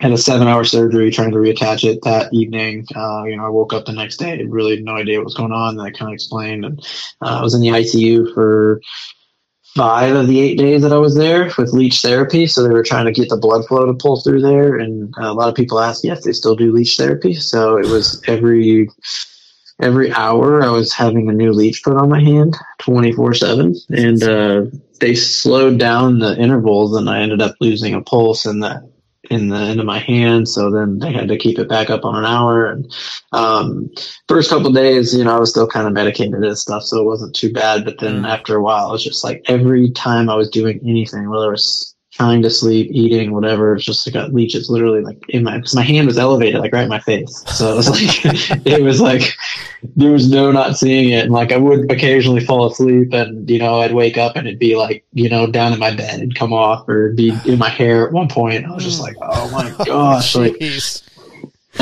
so that, like I said, for a couple of days it wasn't too bad, and then it was like, oh my gosh, this is bad. It's like I almost had PTSD about it now. So and then, so they sent me home with pins in my hand to follow up with the surgeon. You know, at that point they were thinking like, hey, you know, it's gonna be a successful replant, but it turned black like immediately after we stopped the leech therapy. So saw a specialist here in St. Louis, and he's like, we got to get that off like now. So had another surgery, and then they did an artery graft and some skin grafts and stuff as well. So they were able to close off the piece that they took off. And so that surgery was not as complicated because they weren't trying to reattach all the veins and everything, but that created for a lot more recovery because now my index finger and across my hand was all, you know, pretty mangled at that point. So in order to keep the blood flow and the little bit of my thumb that I had left, I had to pull the artery from my index finger and move that over. So, and then again, they still really didn't know what the outcome was going to be. So, moving, you know, they were just like, okay, hey, like, you know, we say this is cleaned up, you know, this is what you got, but like, is it going to be functional to any capacity? We don't know. Is it going to be functional to professional athlete capacity? Like, we have probably slim, but we still don't know. There's still a chance. So, obviously, you know, I just kind of kept my hopes high. And then, you know, after I got a couple weeks went by, they, you know, went back in and looked at it, all the post-op dressings off and everything. And it was just like, I saw my hand for the first time and I was just like, oh my gosh, this sucks. Like,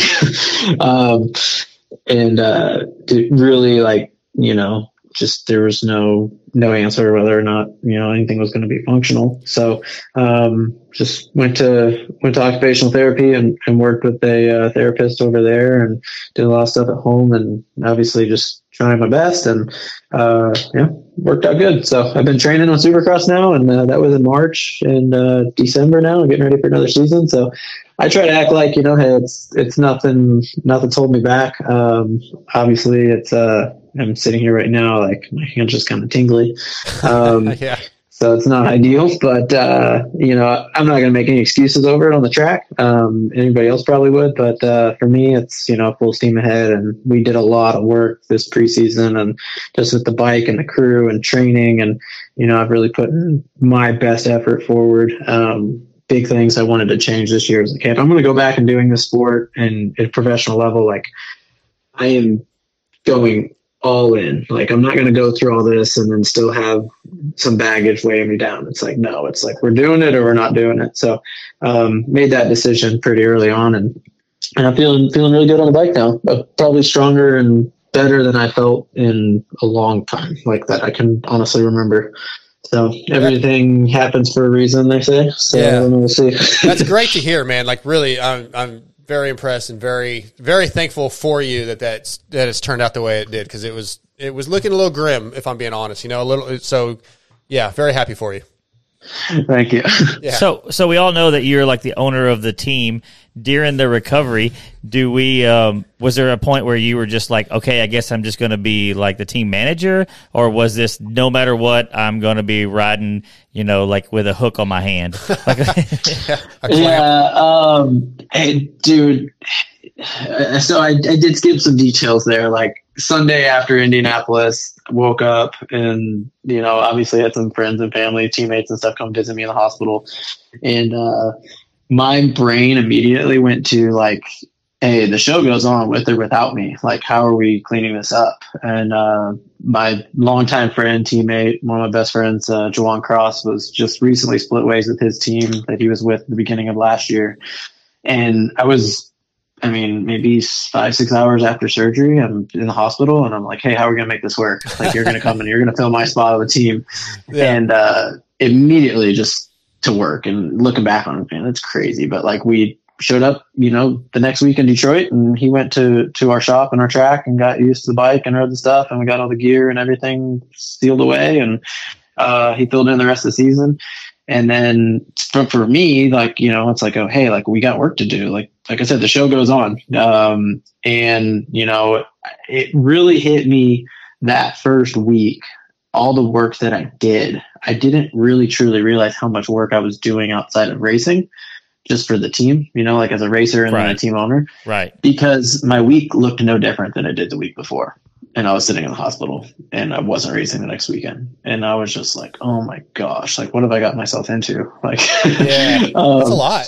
Because we slowly built it up. It was very organic growth with the team. It started off just me and my longtime buddy, Michael Kaiden, going racing together just to be more efficient. And, hey, we'll get more sponsors and have more resources if we work together. So let's do it. And then just, kind of spiraled upward from there. And, a little bit more every year. And, you do that, 6 years in a row, and all of a sudden it's like, wow, we're doing a lot. So that was a good thing for yeah. So I was able to reset, like, hey, dude, I don't need to be doing all this stuff. Like, I want to race. Like, if I'm going to do this, obviously I had to finish the season off, but it's like, I need to get more people in place, more resources. Like, I want to be a racer, because some of that stuff, like, I might be good at it, but I don't really like to do it, or I don't want to do it. Now, is that the future and like long term? Absolutely. Like, I'm building a foundation and I have a direction to go with this industry outside of that based on everything I've been doing.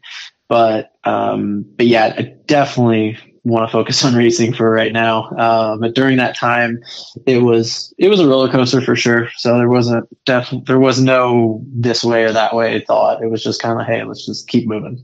So how is a team like yours, just kind of thinking about this as you're talking, how do you pick riders? Like I know some of the teams and the smaller teams don't have a budget to pay people. Is it people bringing in sponsors? What constitutes you picking different riders to be on your team?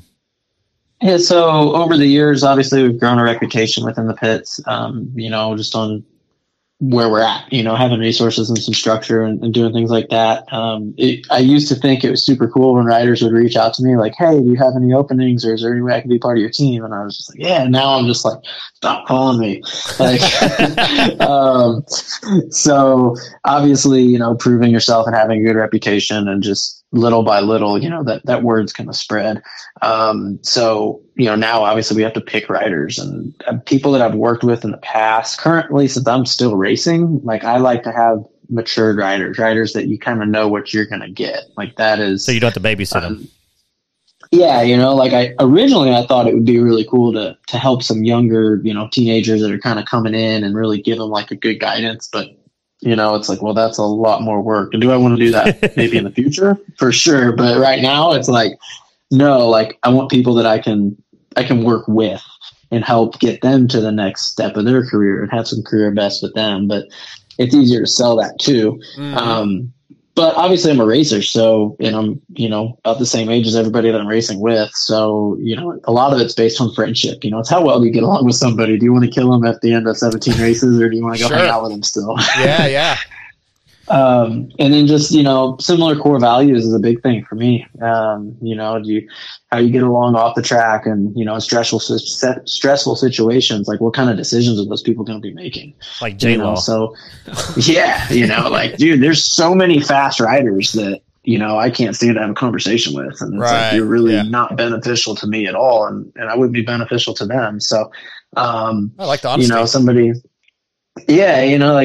so we have Freddie this year, and Josh Cartwright's back with us, and Freddie was with us last year also during Supercross. So, I was friends with those guys prior to this, and obviously like we have stuff to offer them, and they're benefiting from our program, and we're growing with them. Freddie had his career best Supercross year last year. It's the first time he's ever finished all 17 rounds. And he's the only rider, even during the summer when he rode Suzuki, he was the only rider to do all 31 races. Yeah. So, not to say that, hey, I'm claiming that for Freddie, it's like, Freddie did that on his own, but at the same time, it's like the structure and those types of things, it goes a long way. Cause if you're in the 17 races of Supercross and then next year, all 31 races, like there's a lot that can happen. Things can get out of hand real quick. So having good structure, guidance, and just confidence in the program goes a long way. Of course. Yeah, so it's really cool to hear how you kind of wear the two different hats as a rider and a owner. I think it's a really cool process. But what do you kind of go through mentally when you're at it?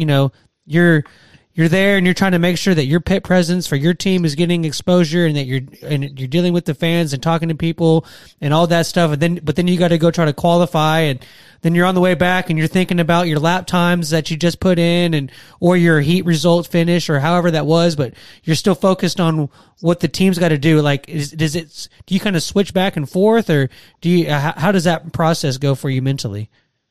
Yeah, that's a really good question. This year, the structure and personnel that we have, I would say personnel is the biggest thing that allows people to do that. Right. People talk about, say like Chad Reed when Choo Choo Motorsports is around. It's like, Chad is doing a lot behind the scenes, like not taking anything away from him, but he also had people that he could trust that were in his corner that were getting stuff done that he didn't need to worry about in that moment. So some years for me, it's been really stressful and just really distracting. And to be completely honest, like last year was a really bad year when it came to that.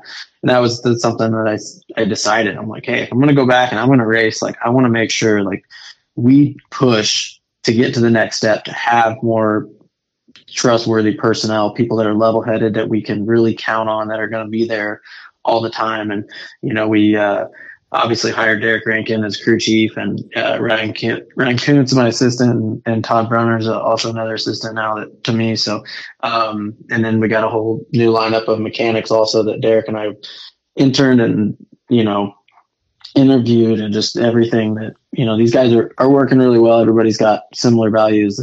It's very, very important for me to be able to separate that. So training days right now, I'm working with my mechanic Bailey and relaying information through him and Derek, and we're talking about the bikes, and Derek's working with the other riders on their bike setup and through their mechanics and trainers and everything like that. So, when the conversation's done on that, then it's like, hey, what else do we need to talk about? So where are those other pieces that are funneling in? Okay, you had this problem with this guy. Okay, well, let's get that solved. So right now, the main focus is myself. Mm-hmm. And then everybody's pulling their weight and everybody's doing a really good job. So then it's like, okay, what areas do we need addressed? Bubba Pauli, brought to you tonight by Guts Racing. Yeah, Bubba, we have some listeners in our live chat. Garrett Rockley and Sporting Wood are talking about how you were racing a 1983 Husqvarna. Yeah, that was probably a year ago, I think, in a vintage race. I blew that bike up, if I remember right. So yeah, tell us about that, and then maybe if you were ever planning on doing any more vintage racing. These guys really enjoy that vintage racing. Garrett's stuff. a big vintage guy. Sporting Wood probably is too. Yeah.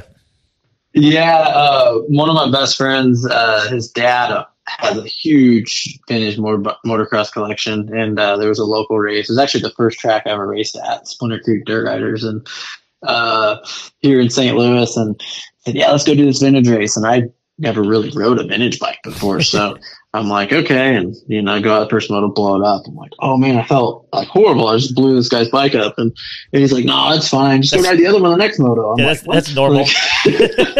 Yeah. So, and then somebody else came up and they're like, hey, you want to ride my 77 YZ100 for the next one? And I'm like, can I do that? Like, I'm just switching bikes every time on the track. That is vintage racing. Yeah, for sure. That's awesome. It was terrifying. Like the one bike had great suspension. The next one wanted to loop out every time I hit the power band. Like the next one had no brakes. I'm just like, these things are crazy. It's like pit bike racing. Yeah, I love it. Yeah. Hey, with kind of back to the team thing for a second, with the way it's growing, you're in the beginning process of that and you're still racing and being involved. As it grows and matures and you go into a different part of your career, do you want to have any involvement with amateur racing, or maybe go, do the Brownie program where you race Loretta's and stuff like that, but have the team there? Any plans for an amateur program like that?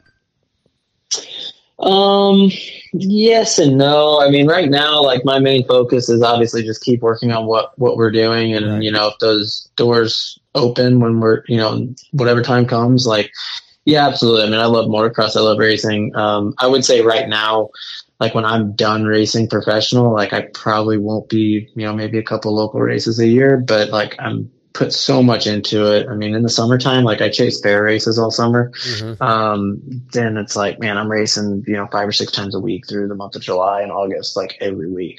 So, I mean, there's a lot of racing that I've done over the years. And, I think I'll definitely look forward to, enjoying it from a different angle. And then, going back to like my dad talks about, hey, I want to go down to Monster Mountain and spend some time in the camper, just me and him, or go to Loretta's or Gatorback and Minios or something. Like he really liked those times when, as a teenager and stuff. But I'm just kind of like, that sounds like chaos to me. I don't know if I want to do that. Yeah, your opinion may change in a few years, but I know where you're coming from right now. Yeah. Yeah. Well, we hear about you. You just said the fair race. This is something kind of random. I wanted to touch on this real quick.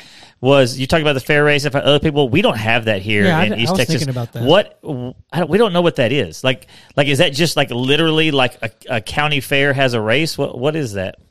Yeah, so I mean, like your county fair has, monster trucks or demo derby, and like our county fair must suck. Yeah, our county fair suck. We used to have stuff like that. My dad did a demolition derby here, and then like at Lone Star Speedway, they used to have the monster trucks come out. It wasn't necessarily at the fair, but that's what I'm saying. But this is kind like of what he's talking about. A county fair where they're showing pigs and racing dirt bikes. Yeah, man. It's I've never. I would say within.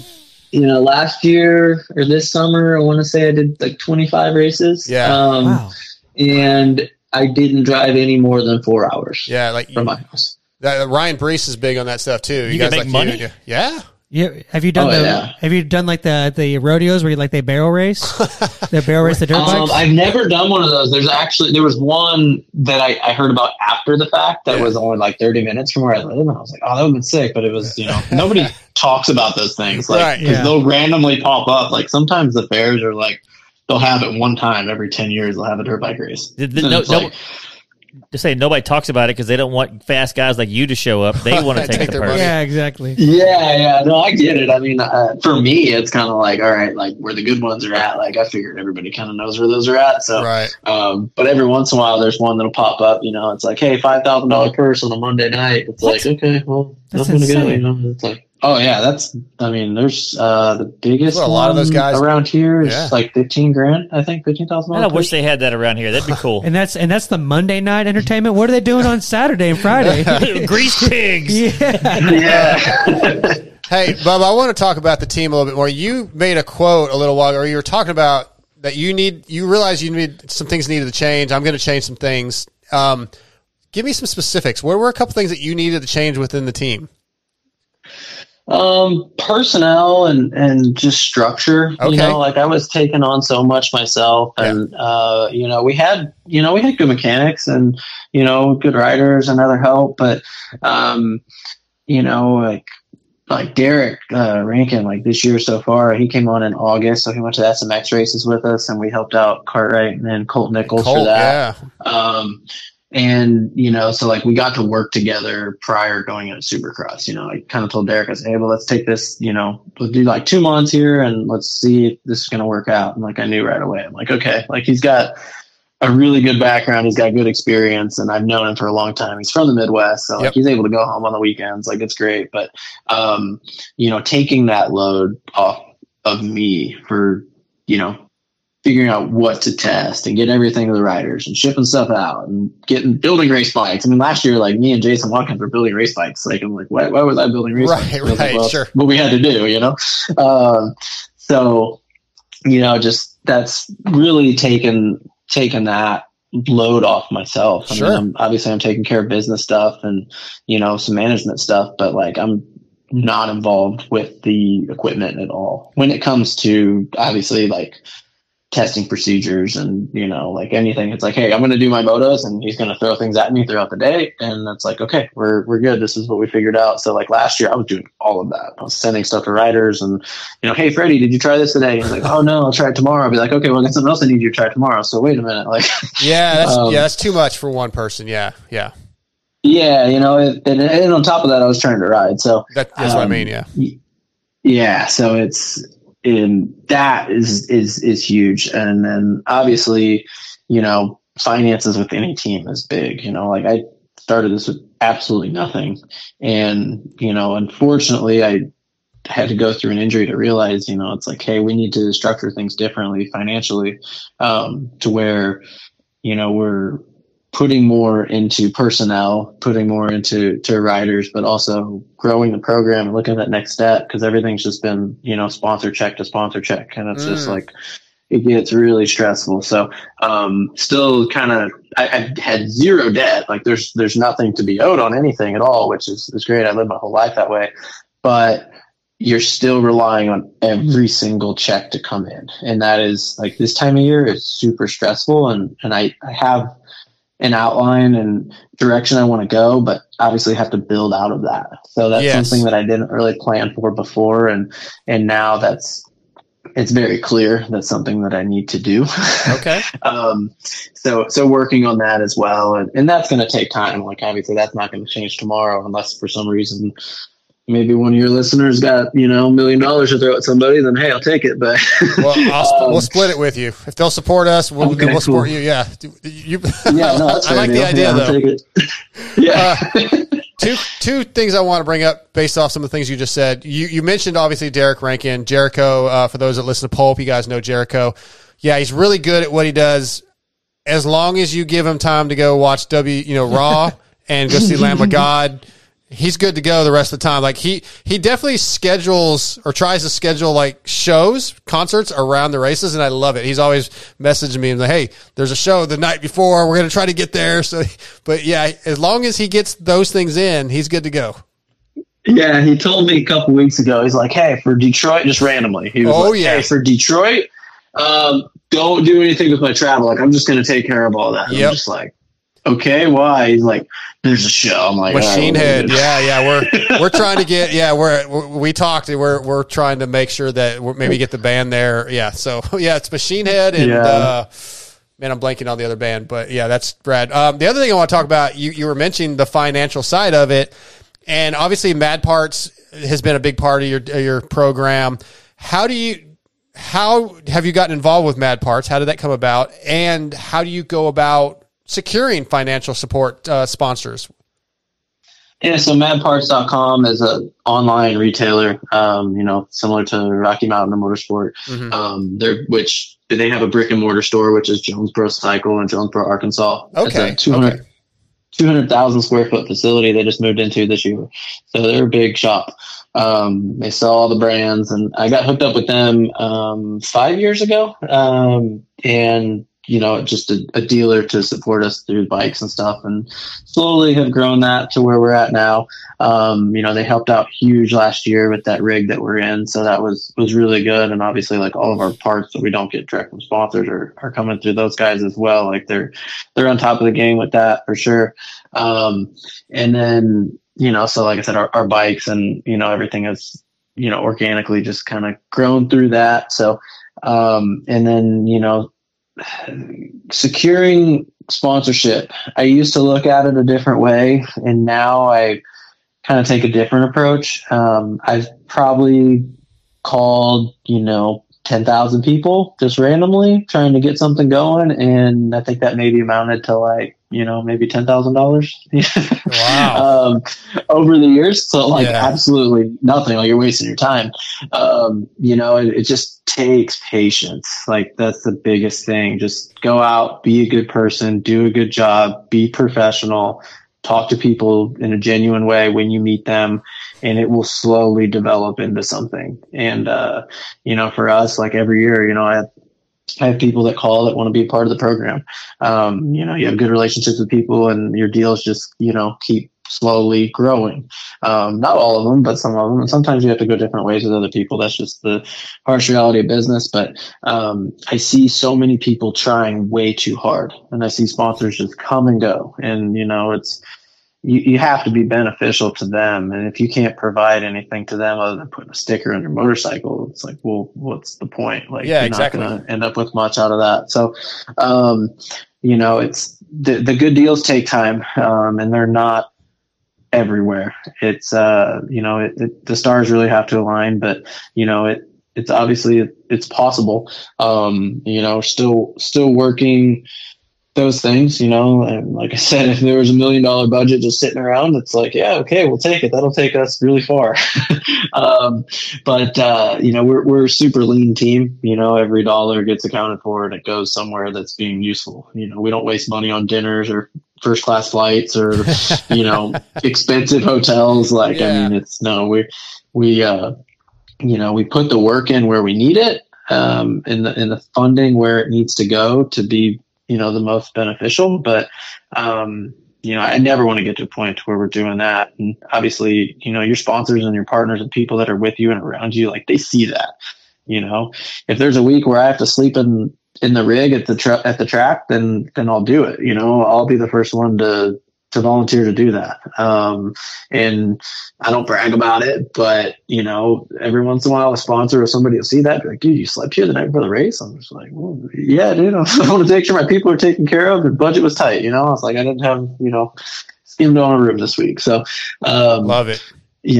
That's just, kind of how I'm wired. I try to put everybody else first, but at the same time, I need to get better at that. No, it's great. It's a great process. I like it. Hey, Bubba, just one last thing I wanted to ask you. With I thought of this earlier when he said you're going to be on the show, probably just because you guys we're kind of always buying for the same spots. But are you going to miss lining up with A-Ray, or do you have any good stories about any LCQ battles or anything like that with him? Oh man, him and I go way back. It's. Obviously, that's just part of growing up. I mean, getting older, you step aside and time was coming. But I remember I was with him in Detroit. We were both on the K1 Speed Honda team. And he made his first main event that year. I think it was 2015. And we slept on bunk beds in their rig, which their rig at the time was pretty squirrely. And man, he was so pumped, his first main event. And I still have videos on my phone of he was chugging Fireball. He was so pumped. And, sounds about right. But yeah, and then I want to say probably the worst one was in Oakland of 2019. One of those years, I crashed in a rhythm section. I think I got cross-roaded or something, and it was a heat race, and he hit me, and we both just nasty crash. I think some other guys got into it, and he yelled at me or something. I remember that. That wasn't that. I don't think that was 19. I feel like that was more recent than that. Yeah, probably so. Maybe like 20. Yeah. Maybe, or I don't know. But I was just like, he was mad. Like he was, which I mean, dude, whatever. It's a racing incident or whatever. And he apologized to me the next week because he said his mom told him to apologize to me. So she's like, did you yell at him? He goes, yeah, I yelled at him. You need to say sorry. Yeah. How many times did he do that exact same thing to Cade or somebody else? Way more. Oh yeah, for sure. That's the pot calling the kettle black for sure.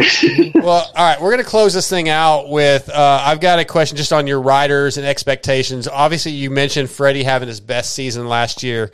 Flirting with top tens. He's a great rider. And then Cartwright, shooting for mains and top 15s is kind of what I'm thinking. But I want to know what your goals are, what you'd like to see out of both those guys and yourself.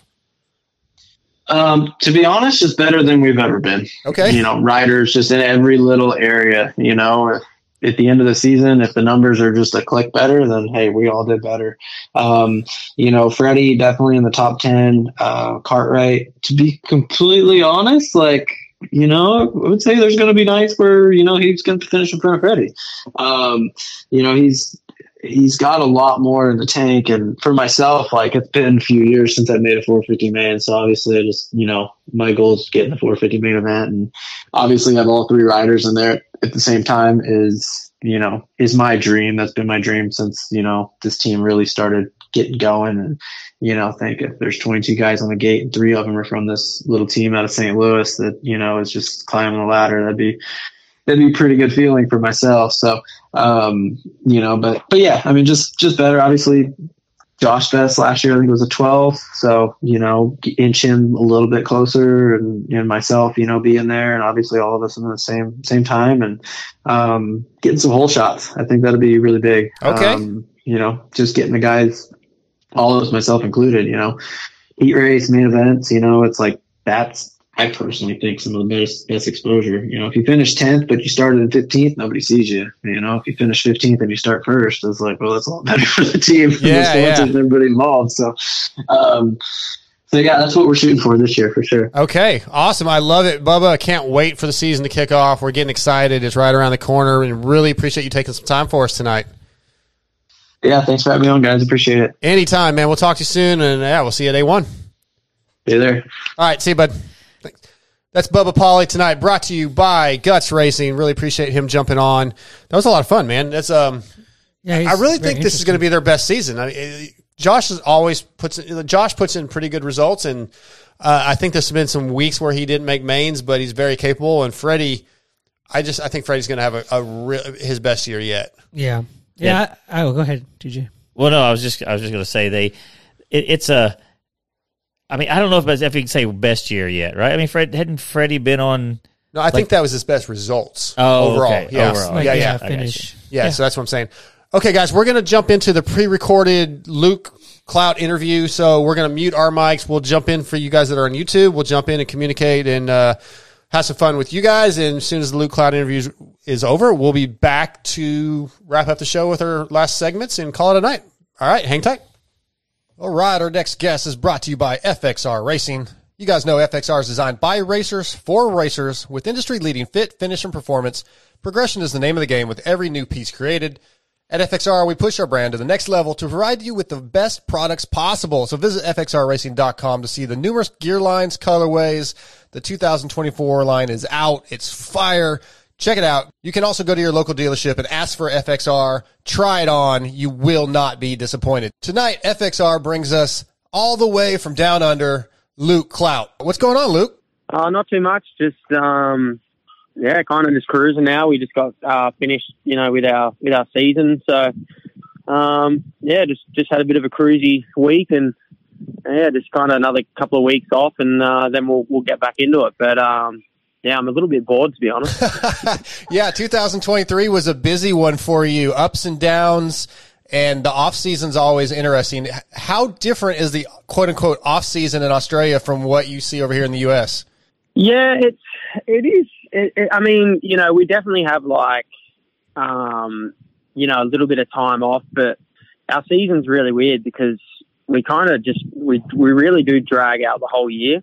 And then before you know it, you kind of got to start getting ready again for, round one that's in March. And then we have another couple of weeks off after that. So it's kind of I don't know, it just feels like you want to have some time off, but you almost need to train. And so it gets a little bit confusing, but I try and squeeze in a couple of weeks, off right after the last round. And then obviously over Christmas, try and have a little bit of time off. But, it's good to have a bit of time off and stuff, like I said. But, I want to kind of get back on the bike and get ready. I just like riding and training. So.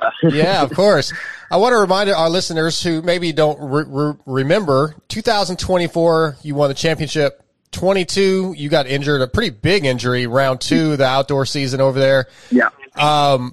Broke in a spiral fracture of the tibia and a clean break on the fibula. I know that's been a while now, but how brutal was that recovery? Yeah, look, that was like, it was real bad, that one. Like, you know, I kind of kept it pretty quiet. Obviously, you know, with injuries, you just kind of, you get home and start your rehab. But, yeah, I spiral fractured the tibia and pretty much broke the tibia in like 4 places. And then the fibula was just kind of like a clean break. And then I also broke my ankle as well. And then we found out too, after surgery, I actually stretched and kind of had some nerve damage. So that the nerve damage was kind of something that still haunts me to this day. I got a lot of numbness and, you know, in the whole bottom of my foot, basically, I can't, you know, really feel it 100%.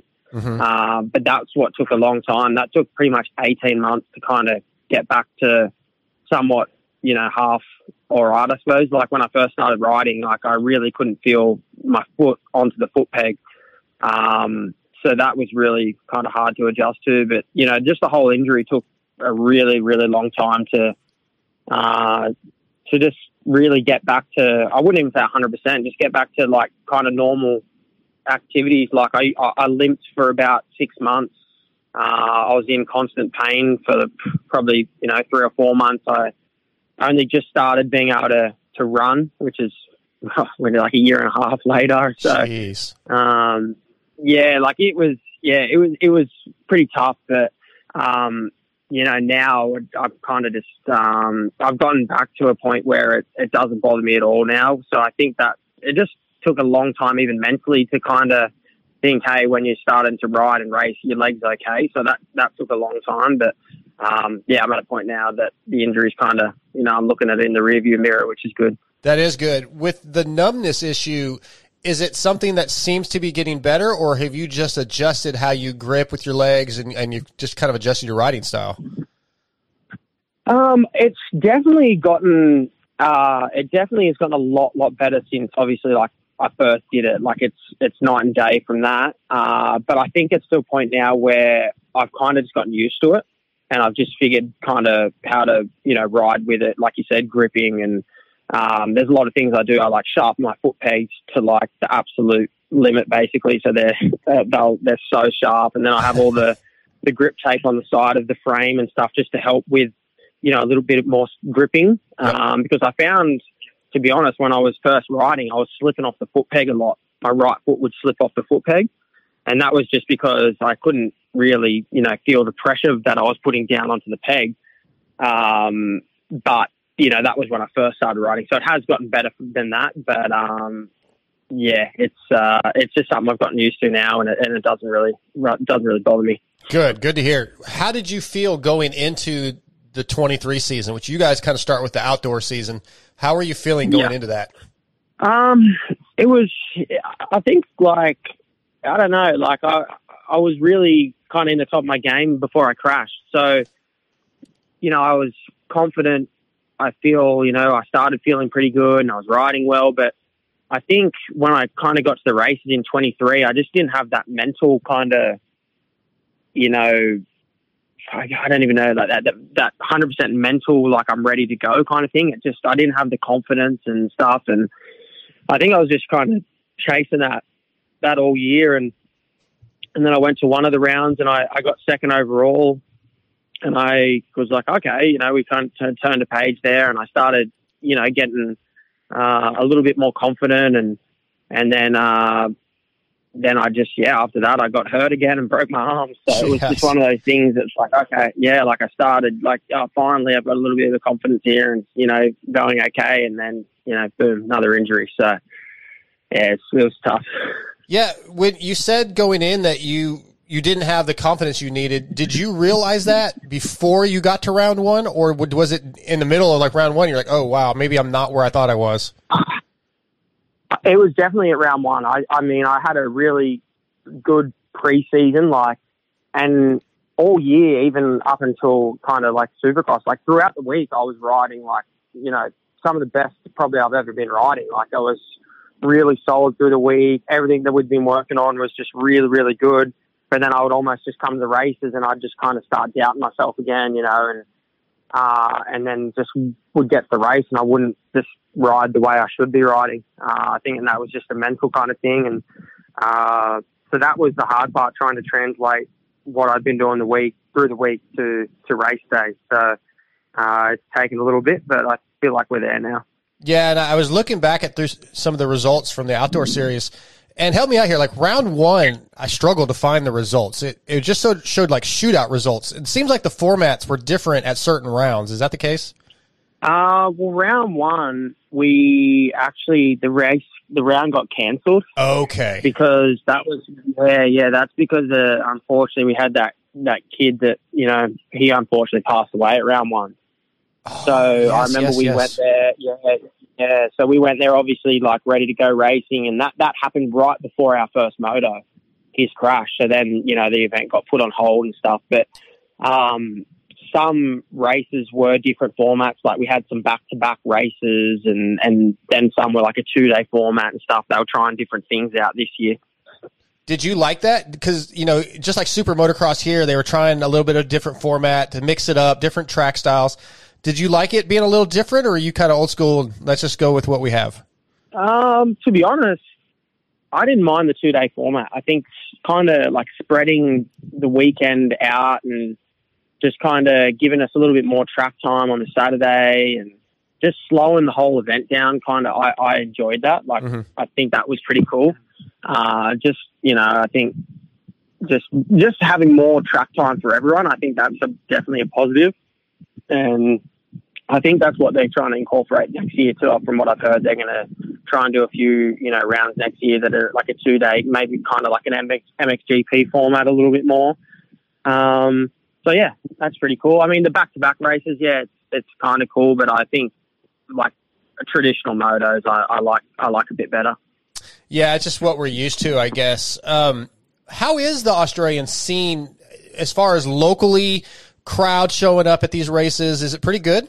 It's not too bad. It just depends on the location. Like, we kind of go to like rural areas. So we go out to because that's where our tracks are. They're kind of out of the cities and stuff like that. So, sometimes we get decent crowds and then others it's not great, and it also just depends on the location. Like if you're in kind of around the Sydney area or up in like Newcastle area, that's always great. That's like a real big like moto hub. And it's always a good kind of turnout. Up in Queensland as well, the weather's always nice. There's pretty good crowd as well. But the Supercross season this year was pretty good. I think that was a step in the right direction. I think, we had, I think 15, 20,000 in some of the, rounds, but we just need to do some more races, I think, and then just keep building it from there. So.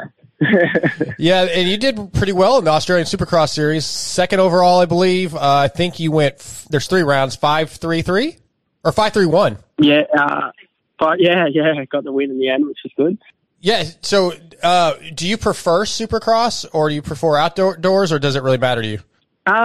Look, as a younger kid, I used to love Supercross way more, which I still do. But I think we ride so much motocross now, that's kind of like the dominant thing that we do here.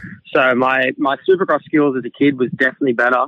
But my motocross has gotten a lot better, the last few years. So I like motocross, but Supercross kind of at heart. I've always loved it, and I love Supercross season. And to me, Supercross just comes a bit more natural. So when Supercross season comes around, I just really love it. And the bigger the tracks, the better for me. So I like the American style tracks as well. And then it's cool to get the Americans that come out and get to race. Dino and Brayton and all the guys like Josh Hill and stuff. It's cool. So it's cool to be able to be in the mix with those boys for sure. Yeah, I was going to ask you what you thought about our guys, the U.S. guys coming over there and invading your space. If you liked it, the competition.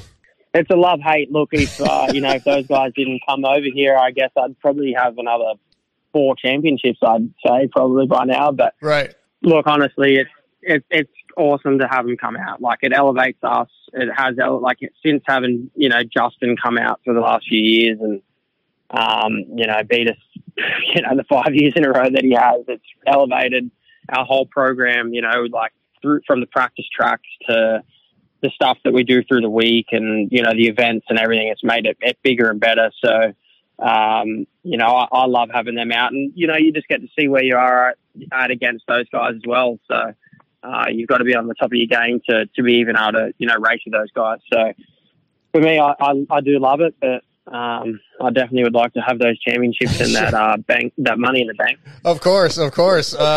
Yeah. So I'm going to ask you a little bit what your plans are for 24, but have you considered coming back to the U.S.? I think the last time you raced here was 2020. Yeah, so 2020 went really well for me. Like I come off a good Supercross season and battled with the championship with JB, and went over to America and did pretty good actually. A couple of top fives and stuff like that. But then obviously COVID kind of hit, and that kind of put a stop in basically everything, which sucked. And then had to come back here. But I think for me, like I don't think I'll come over like full time, but there's definitely some plans to come and do some races next year.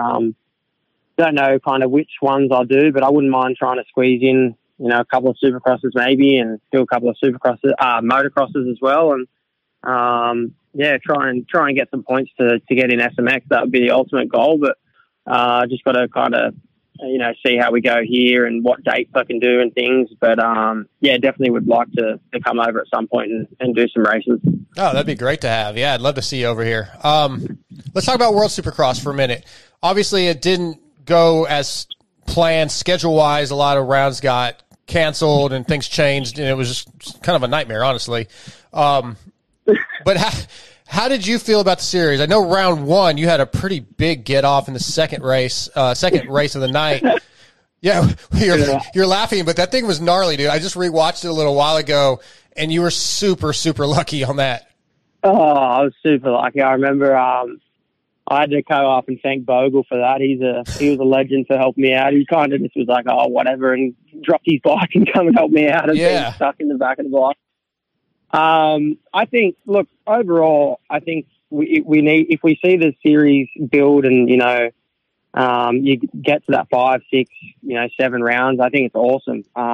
You know, there's a lot of potential there for sure.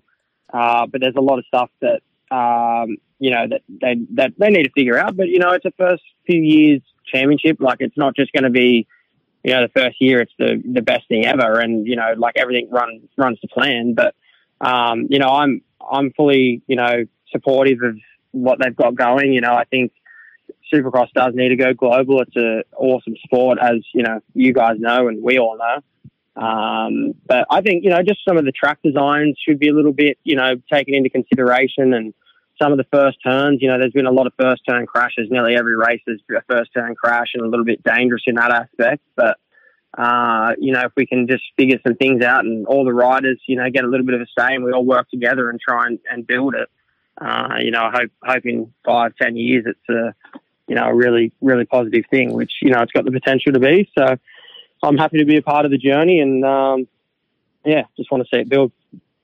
Yeah, like the Melbourne round looked really good from over here watching on TV. Abu Dhabi was, I understand why they wanted to go there, but that a little arena, a cross series type of track, it doesn't meet the standards, in my opinion, of what Supercross is. And I know that it was very hard to race that round.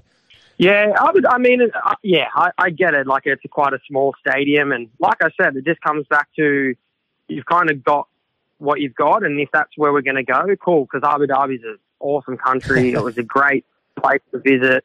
And if that's the stadium, I think we just got to go back to trying to, you know, figuring out the track designs a little bit more, and, you know, figuring out how we can make them a little bit more raceable, a bit more enjoyable for everyone, you know, and things like that. But, you know, Melbourne was awesome. Melbourne's a big stadium, awesome, you know, venue. The dirt was awesome all weekend. Full size, pretty much full size track. And, you know, I think the racing was good. You know, even the 450 class, it was awesome. The 250 class was stacked, you know, really good racing and things like that. So I think for sure Melbourne's always been a good one. I enjoy going there, obviously, because it's my home country and stuff like that. But I think, you know, if we can move forward and have majority of events like in a Melbourne event, I think it's just going to grow and grow. So awesome way to end the year. But I think, you know, next year we just got to kind of go off the Melbourne race and just keep building forward for that. Absolutely. You're signed to CDR Yamaha this year. That's who you've been racing for. how's it been on that team?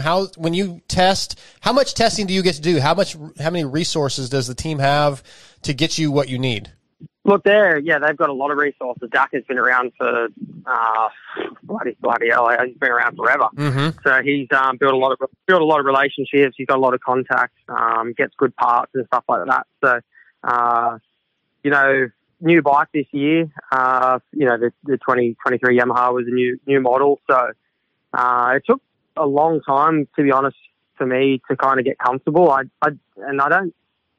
don't know if I really did get comfortable in outdoors this year, to be honest. I think in Supercross, that's a completely different story. It was an awesome bike in Supercross, and as soon as I rode the bike, I was like, on Supercross, I was like, this is really, really good. But I never really had that same feeling in outdoors, to be honest, with the new bike.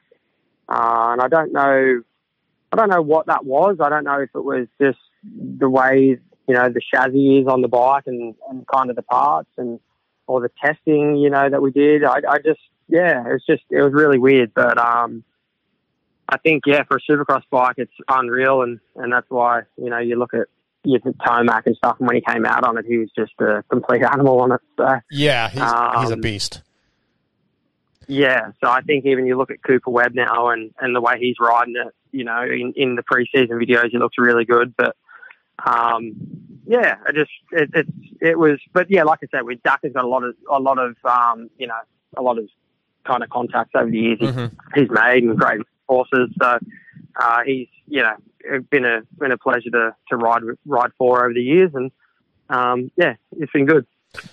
Well, let's wrap this thing up with two questions. One, what are your plans for 2024? I'm sure you're looking ahead as you are in the off season. What are your goals for next year? Well, I'll start off my goals next year. Definitely is to get back to winning. I ended this year with a win, and I think for me that's just kind of the best thing that could have happened for me in this whole off season. Just to sit here and think, the confidence that I've taken out of that win for the whole off season / pre-season going into round one next year with that confidence. It couldn't have happened at a better time for me to end like that. And World Supercross, the last round to ride the way I did, and finally start to ride, the way I should be. So for sure, I'm going there next year to win. And that's motocross and Supercross, Supercross battle again with the American boys that come over and World Supercross as well. Just, I want to, be on the podium again and fighting for wins. So that's kind of the goal in that sense. But yeah, next year it will be a little bit different for me. Obviously, I can't say too much as of yet, but sure. Be a little bit different for me. I think, different kind of everything pretty much. And I'm really looking forward to it. There's some great people I've got around me for next year. And I think next year it's going to be a good year. Looking forward to that. I'm going to close this out with a training question. When you're 3 weeks out from the series, Vegemite or Tim Tams? I don't really, to be honest, I don't really eat either. Okay. But if I had to pick one, it'd be probably Vegemite. But wow. I'm a peanut butter guy. I'm a peanut butter guy. Yeah, I had. Are you familiar with Peter Coward? He goes by Moose. He's a big Australian guy. Shoots photos for a lot of. Yeah.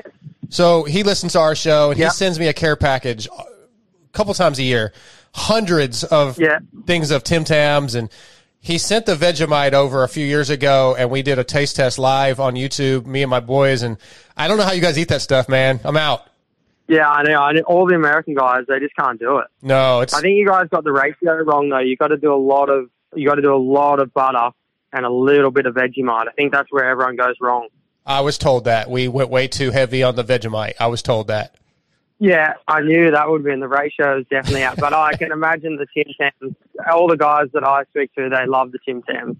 Oh, man, I love those things. Every time I get a package, I'm excited. And I have to watch myself because, I'm on troll training, so I have to be real careful. Oh, yeah. Hey, man, I won't like that. Yeah, but, well, Luke, man, it's been really great talking to you. And I really, really hope you make it over in 24 for some U.S. rounds. I'd love to visit with you in person. Perfect, man. No, I appreciate the call. Absolutely. You have a good rest of your day over there in Australia or down there in Australia, and we'll talk to you soon, man. Yeah. All right. All right. Thanks, man. All right. See you, buddy. All right, that's Luke Clout, brought to you by FXR Racing. Really appreciate him coming on. And, we'll be right back. Okay, guys, we are back live. If you're on the YouTube chat, that was fun. We had some good conversations going on. And if you're listening in post, you need to join the YouTube chat. Don't forget, MotoXpodShow@gmail.com. You can interact with the show. You can send us your thoughts on your top 5 or your top non-moto podcasts, couple riders maybe that you're thinking of that you're excited to watch. We've got some other things coming up. Anything really that you want to communicate with us about, anything you want us to talk about, MotoXpodShow@gmail.com. I still got a bunch of you guys reaching out through like Instagram. Not really the end of the world. I'll answer those, but if you want to get involved with the show, the email would be better for me. So yeah, please, MotoXpodShow@gmail.com. Hope you guys like that Luke Clout interview. But let's get into the X-Brand Forum check-in. X-Brand Goggles has grown into one of the premier goggle choices for many racers, including GNCC champions like Lyndon Snodgrass, Bryson Neal, Craig DeLong, Josh Strang, many others. Hunter Lawrence is wearing them with the Alpine Star branding, but they are still Lucid goggles. Check out xbrand.com, eksbrand.com, or go to your local dealership. Ask for X-Brand Goggles, distributed through WPS. The X-Brand Forum check-in this week is posted by somebody named Queen of Spades. The topic, there's my voice just broke. Sound like Scotty. The topic was off-season boredom, posting a list of every bike you've ever owned. I thought it'd be kind of interesting to go through some of the bikes we've owned. My list is sadly small. Okay, well, mine's not very long either, so I'm sitting there thinking, there's no way I can list them all. Yeah, I figured yours would be really long. So I'm gonna do mine first. First bike was a 1980 Weisinger 50.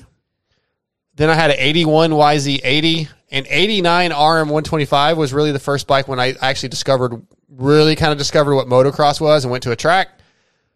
My first bike I bought on my own, I was in high school, was a 93 CR250. Probably my favorite bike ever, mainly because it was the first one I ever bought with my own money. 2000 CR250. I got that a few years later after I'd kind of quit riding for a while. Then my 06 Honda 450, which I still own. You still have that one. It's still in parts. That's right. And then I had a 2015 Honda CRF 450 that if you guys have been a Pulp listener for a long time, before I started even doing this show, my dad just came home from work one day and called me to their house, my parents' house. And my nephew's like, "Hey, Jamie, you need to come in the garage. Uncle Jamie, you need to come in the garage." And my dad had bought me at 35 years old. I was 35-ish, 40. Decided to buy me a bike. It was used, right? No, it was brand new. He just decided I would probably never be able to afford one working at the city, never splurge, and he thought I deserved one, so he bought me a bike. That was a cool bike, actually. Yeah, it was really cool. And then everything after that has been Vital bikes. So that's my list of bikes. I think the favorite would still be my 93 CR250. That was just cool. I'd love to still have that. Scotty, since yours is somewhat short, let's go to you. My first bike was a PW50 I got when I was right as I was turning 4. That's cool. Had that same bike until I was 9. Nice. That's awesome. Yeah, I rode the same bike until I was 9. And it probably would still run today. Those things it outran. Okay, so that bike and my dad's Honda CR125 got stolen. With the insurance money back then, they used to. Oh, you had insurance on it. My dad did. Yeah, cool. And they had back then they priced it as if it was new. Oh, wow. So he bought with that money from his 95 CR125 and my probably 89 PW50. Yeah. We bought a brand new out of the crate PW50, a brand new out of the crate KX65, and he got a used KX250. Wow. That's awesome. Nice. He might have spent a little bit of money to get his, but either way. Sure. So, and that 89, me and my dad talked about this. We actually mentioned it not even that a couple weeks ago.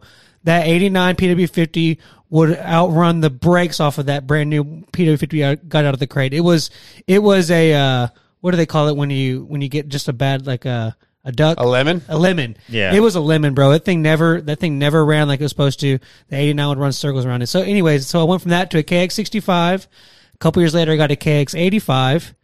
And then I got a 03 KTM 125. And then I had... That was the no linkage. Yeah. Yeah. Dude, I'll tell you this. That thing never really liked to run that great. But the days that it did run, there was no better 125 than Just that random. bike.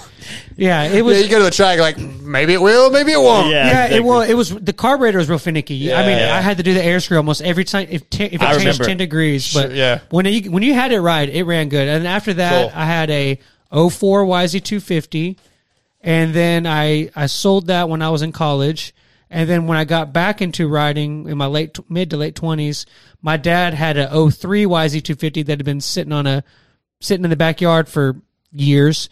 Rebuilt it, raced that. Then I had a YZ450. It was a 2011, and then now I have my KTM 2017 KTM 450. That's almost back knows. together. Everybody almost knows about. Yeah, I still have my very first dirt bike. It was a pipe. Oh yeah, you have it up on hanging in your shop. I don't now, but I did in my other shop. I had it hanging. I'm gonna put it back up there, but it's a pipe frame mini bike called a Fox Scrambler. Had like a little like Briggs and Stratton style motor on it. And then for a long time, after that, I turned 15, got my motorcycle license, and rode street bikes until I was like 20, and raced quads. I had like, I don't know, 4 or 5 quads, like back when Suzuki was giving me stuff. And then switched over to a Honda 125. And then I've had a bunch of bikes. Yeah, too many to name. Yeah. That honestly, my favorite bike though was the YZ 125 with the 144 big bore kit. Oh yeah, that's my most favorite bike I've ever had. What year was that one? It was the aluminum frame. Oh, it's like 05, somewhere around there. Yeah, it was aluminum frame, but I can't remember. That was the first year they did that. Even though I'm not supposed to have our chat open still because we had it open during the Luke Clout thing. And CBH 148 says, "What were you thinking selling a 93 CR250?" And I gave a response. But at that time, I was like 19, maybe 20, and I punctured my first lung and broke my first collarbone. And I healed up a few months later, and the day that I healed was like released to go ride. I went riding, I broke my pelvic bone, and I was just like, I'm done. I'm never going to ride again. So I sold the bike literally that night, and I got rid of it, and I hated it. I've never said that about riding. Well, I did, and I regretted it. Of course, what's crazy, this would have been probably 95. I would say 10 years ago. Yeah. I saw that bike back in White Oak, where I live, White Oak, Texas. It's literally the small town I live in. And I knew it was that bike because I had stripped it and painted the frame yellow. I had put the 94 CR graphics on it, which were yellow. And I did something really dumb when I was 19. I took all the brake lines and the clutch, oh my God. What are you thinking? Well, I don't know yet. Come on. He just said, oh my God. I had colored electrical tape and I wrapped them. That tape was still on there. The frame was still yellow. Probably would have protected them. Yeah. So, but I was driving by and I saw the bike. I was like, holy shit, that's my 93. And it was just destroyed, roached. You should have bought it. I went, knocked on the guy's door. He wanted like $2,000 for it. I was like, fuck you. I don't even think I sold it for $2,000. I'd give you $500 for it. It was just, Did it run? It didn't look like it would run. It might have, but it couldn't have been like, there's no way he had done like a top end. It was trash. Yeah. But what'd you sell it for? Why did I sell it? No, how much? I think I got $2,000 for it in like 95. He still wanted $2,000 in the 2000s. But I mean, I would have loved to have that bike back, and it would have taken me a long time to repair it, especially then. But I know how you feel about that. I know people won't care about this, but I built a chopper at my shop years ago, and a lot of really custom, awesome parts. Built the frame. I mean, I used a. I can't remember what year it was in the 90s or early 2000s when Cowie had the blue anodized forks. I don't know the upper. I don't remember the year either, but yeah. I used a set of those forks because I wanted a front brake on it. And dude, I loved that bike, and I search for it like once a week on Facebook Marketplace trying to find it for sale because it was a Honda CB 750 motor. And if I find that bike, I mean, whatever it costs, I'll buy it. Switching topics real quick, I got to get off this chat but John Sheets just said, I'm sorry, but how did the Bradshaw and Dart clip get started? So obviously maybe a relatively new listener. So I'll give the story that I'm going to close. I'm closing chat out right now, actually. So John, I was at a fly ride day in 2020 and Cycle Ranch. At Cycle Ranch. Damon Bradshaw was there, and I'd never met him before. Introduced myself. We visited a little bit, and he had the brand new 2020. Oh, it was more than that, though. What's that? Because you're missing the part that y'all were sitting around playing pool. Oh, that was the night before. The night before. That doesn't really have anything to do with it. It does kind of, because that's what like there was like some Bonding. Bradshaw's. Oh, well, yeah, we did. Yeah. I guess we did meet the night before shooting pool. He and I played 3 games of pool, and you beat him. I beat him on the 3rd game, and he hated it. He wasn't stoked. I don't usually tell people that he beat me the first 2. I just say I beat Bradshaw playing pool. There you go. And what was happened the game before? So now we're way off lies topic. upon lies. The game before. Well, actually, the first 2 games came down to the 8 ball, and he beat me on both. But I missed the 8 ball so like the 8 ball could not have been any closer to falling in the pocket without falling in. Yeah. And I was like freaking out. And I remember saying that 8 ball was your championship. That's how close it was. Damn. That was basically my first real interaction with Damon. Next day, I asked if I can ride his bike. And I guess I have to give a little backstory. I'd been having some issue with my arm going numb. I'd had a pinched nerve, and I hadn't been riding very much because my hand was numb all the time. And coming into this weekend, I actually felt good. So I rode Saturday, and then I was riding Sunday. Why are you laughing? I don't want to say it. Is it something in chat that I closed? No. Anyway. I was going to say something funny, but Go ahead. I was just going to say your arms must not be going numb anymore because you're single and having to use them. Oh, yeah, I'm using them daily. But anyway, Damn. I put a lot of time in, and then I came off the track, and I asked Damon if I could ride the brand new 20 Yamaha. Maybe it was 21, because I think it was 2020, so it was a 21 Yamaha. And he had just gotten a bike that weekend. And he's like, yeah, go ahead. And I rode it, 20 minutes. Decided to get off the main track, went to the little back track they had where nobody was at, lost track of where I was, and there's like a wall jump that you kind of brake check and roll down. And I launched off of it, and I'd been tired. My hand was starting to go numb, and when I landed off this wall jump single thing, my body just collapsed. Chest into the handlebars, collapsed along, broke a couple ribs, had my GoPro going, and caught that audio. And that night in the hospital... Maybe the next day. I feel like it was that night. Could have been the next day. I was listening to it. I was like, this is like embarrassing, but there's no way. Like, I have to send this to Steve Mathis. It's too funny to not use. And yeah, so I sent it to him. So I threw myself under the bus. I literally didn't say the whole, this is Brad. I fucked up Bradshaw's bike so soon. It was probably 10, 15 minutes into the GoPro just running. I just edited it together because it was funny. So yeah, that's the story. I just knew it was funny enough that I didn't really care if I was going to get made fun of. I thought it was hilarious. Yeah, it was. So that's the backstory.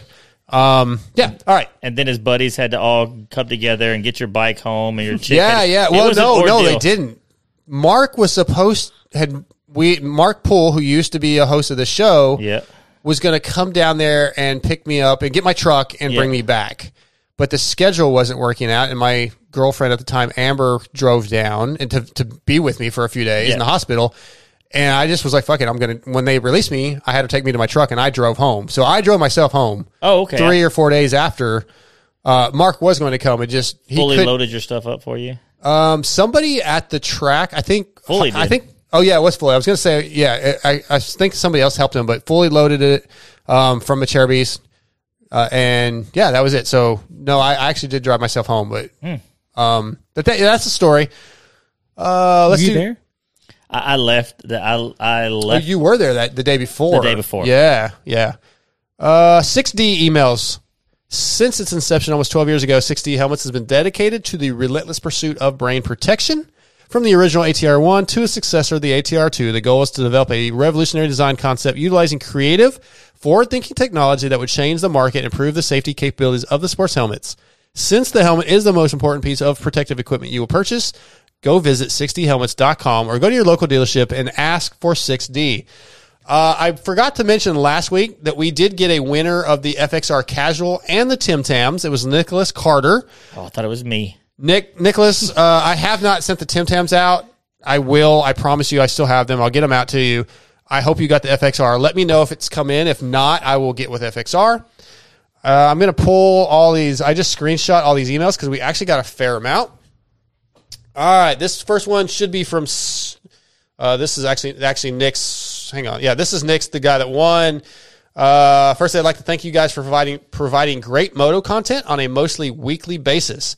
I don't have any concerns with the show, as I believe the length, because I think we did talk about show length, and your non-biased attitudes are very digestible. Keep up the good work. My wife and our 3 little girls are avid in our local moto scene and would greatly appreciate some moto giveaway merch. Great show and keep it going strong. And he offered, if I'm ever in the area, we'd love to ride or help out as a personal aid of any working events. So again, Nick, thank you so much for that. That means a lot. Scott Toole sent in, super awesome to hear from Colt Nichols. That was last week on the show, as well as Benny previously. Loved both interviews. I think it would be good to hear from Carlin Gardner if possible. And yeah, man, I'll reach out to Carlin. We'll get him on. It's been a long time since we've talked to him. Tyler Sutton said, hey, you guys should get a hold of Chris Canning for winning the J-Day Championship up here in New England. Love the show. That's actually a really good suggestion too. Haven't talked to Chris in a while. Checker sent one in based off my Race Tech read last week, and you kind of explained valves and all that, and he said that you did a really good job. Let's see. Yeah, he said thanks to TJ for providing the backup 100% correct on the description. So good job, TJ. Huh. You're welcome. That's the only compliment you're going to get, and that was from Checkers. The Checkers is the man, and he's like one of my favorite persons, and we're best friends now. Absolutely. DJ Hall said, I just emailed for a chance for the FXR stuff, but figured I'd also mention I'm a first-time listener. I listen to the Pulp Show all the time and see the brutal abuse you put up with. Just wanted to give some positive feedback on your show. Keep doing what you're doing. Also, next time you're at the Pulp compound, can we get an actual measurement on those ceilings? Are we talking 10, 20, or 30 feet? DJ, I don't know if I have a tape that long, and I don't know how the hell I'd get it up there. I've got a laser tape measure that I will send. Is it like 30 foot, 40 foot ceilings? It probably goes up to the second floor. That's all it is. Just like an open. Yeah, I think it's definitely, but it's not. It's like 2 floors. Typically, would be what, about 16? I don't know. Plus or minus the individual. It's more than that. I think it's probably 25. My son's house is like that. Yeah. My oldest son's house, it's like when you. It might be 30. When you're in the living room, but I don't think so. It's as high. I mean, like, I don't know how they'd change the light bulb up there. Like, seriously. No, you'd have to get like scaffolding or something. My son said they have a pole that like extends, and then it has a little deal that grabs the bulb. Yep. Something like that, but yeah. DJ went on to say, I know you've recently done a few GNCCs, and they do seem cool. I have not raced any of them, but have done a few AWRCS races, which are a similar, smaller scale in my area, Western Pennsylvania. Another off-road series that has caught my eye, which I plan to try, the U.S. Sprint Enduros. He goes on, but yeah, DJ, I think I'd like to try, some of those Sprint Enduros also. Zaphod Beeblebrox sent in another email, and again, yes, Highway, the fuck did I call that? What is that book called? Galaxy Guardians of the Galaxy. No. Jesus, it's the Hitchhiker's Guide to the Galaxy. Oh, I started reading that once. I never fit, but it went, like, I remember that name, Zaphod Beeblebrox. From that, I think now that you said that, that sounds rings a bell. I've only seen that movie like 500 times. I tried watching the movie, and I've never seen it. It's a pretty famous book, but it's like almost a cult book. Like, really, like, it's almost like Lord of the Rings-ish, I think, where there are people that read it over and over and over and just obsessed with it. But Zaphod says, what's y'all's prediction for Max Anstey, which we sort of touched on, in 2024 Supercross? No one is talking about him as a contender, but he's really solid year last year. He spent a lot of time on the podium, even got a race win. I think he'll be in the mix, and I agree. Don't you think he like fizzled out? He like, you know what I'm saying? Like he came in with a head of steam. Some downtime. So you know how they usually say that, like, you can't win the championship in the first round, but you can lose it, kind of thing. I think he was kind of the opposite. Like, I think he sort of petered out. Well, he got himself into a position where he was in points, and then he kind of just maintained. I certainly think he's capable of being a podium guy and a championship contender. So I am not taking him out of that contention. Like, I'm not going to say, nope, he doesn't have a chance for any. I think he definitely has a legitimate chance. He'll have to stay consistently. Because Thrasher got hurt, and then like Jordan Smith missed a main and stuff like that. I'm not writing him off. I think he can. I put him, to answer the question, I would put him podium to 4th or 5th, somewhere around there. Yeah. Last one here, and this actually came from Instagram. I kind of said I wouldn't really use these on air, but this guy Glenn _V_ called us out, and I think it was a little bit fair on all of us. Hey, mate, sorry not emailing, but I was a big listener of the wrap-up show and then followed your pods to the Vital Network. I got to say, for the most part, enjoyed your honesty and kookiness, but your latest Vital episodes, I feel, are constant bagging on anything World Supercross or Australian Supercross. Ooh. I've been critical of some of the World Supercross, but at the end of the day, Melbourne Supercross was better than at least some of the worst or average Supercross live races. Why are you lumping us into this? That's because you, TJ, were like, I don't care. You kind of did. I don't care about the World Supercross. And I said I don't care that much. And I said the track was pretty cool at that one, but I couldn't tell what was going on because it was like 2 races. Yeah, but you were kind of like, whatever. I don't really care. And I don't care for the Aussies. Like, hey, let just me finish. So he knows. Oh, sorry. Go ahead. Don't piss on Australians constantly, which I don't think we do that, man. We love our Aussies. Hell, we just had Luke Clout on. Yeah. Nick and Trent, formerly from Moto Limited. We love those guys. And Mighty Car Mods is the best. That had more. If anything, it had more to do with the series than because Paris. I didn't give a crap about Paris either. It has nothing to do with. Yeah. So I do want to say again, yeah, Glenn, definitely don't mean like I certainly don't want to offend you guys, Australians. We love Australians. There was some good racing. I didn't find it as exciting as American Supercross, but he's not completely wrong. At least there was some racing going on. Scotty, anything? Yeah, I remember saying that I was glad that there was racing and that I liked the track. I didn't poo-poo anything. And just so he knows, like it has nothing to do with Australia and the World Supercross thing. We love you, cunts. So the only thing I would say is it's just the whole buildup. I was actually, if anybody goes back and listens, I was amped about World Supercross. Yeah. I was really excited about it. And then as the series slowly burned away and petered off like Anstey's season, then I was less and less excited about it. And by the way, if you're an American and happen to be a female listening to this and don't understand, cunt is a positive in Australia. It's like saying, "What's up, buddy?" Please don't be offended. I have had somebody reach out, and my wife was sort of offended by you saying cunt, and I was like, and I explained, and they were like, "Oh, okay," but yeah, just if you listen to the show, just don't be offended, man. We don't mean anything negative. We're just having fun. Okay, two more segments, and we'll wrap this thing up. I'm offended when he calls me an idiot. Yeah, you shouldn't be offended. I mean, you've literally said I'm an idiot. Oh, that's true. Never mind. You shouldn't be offended by that. I mean, like, why you're an idiot? But that's true. Stop acting like an idiot. You're an idiot. The only drop he ever uses. Yeah, it's the only one you have, I think. Thanks to that guy earlier. Oh shit, that's David Bradshaw's bike. I just fucked up. Can't fucking believe I did that. There you go. Okay, Motul Shine and Go. Give your ride at Shine back. The Motul E10 Shine and Go is our go-to detailer for all of our bikes. Motul E10 Shine and Go sprays clean and restores plastic I want to try that stuff. Restores plastic to like new condition while leaving a protective film that repels dirt and grime. It smells like citrus, which is almost as cool as your garage smelling like race gas. You can find this and our entire Motul Power Sports product lineup at shopmotul.com or go to your local dealership and ask for Motul products.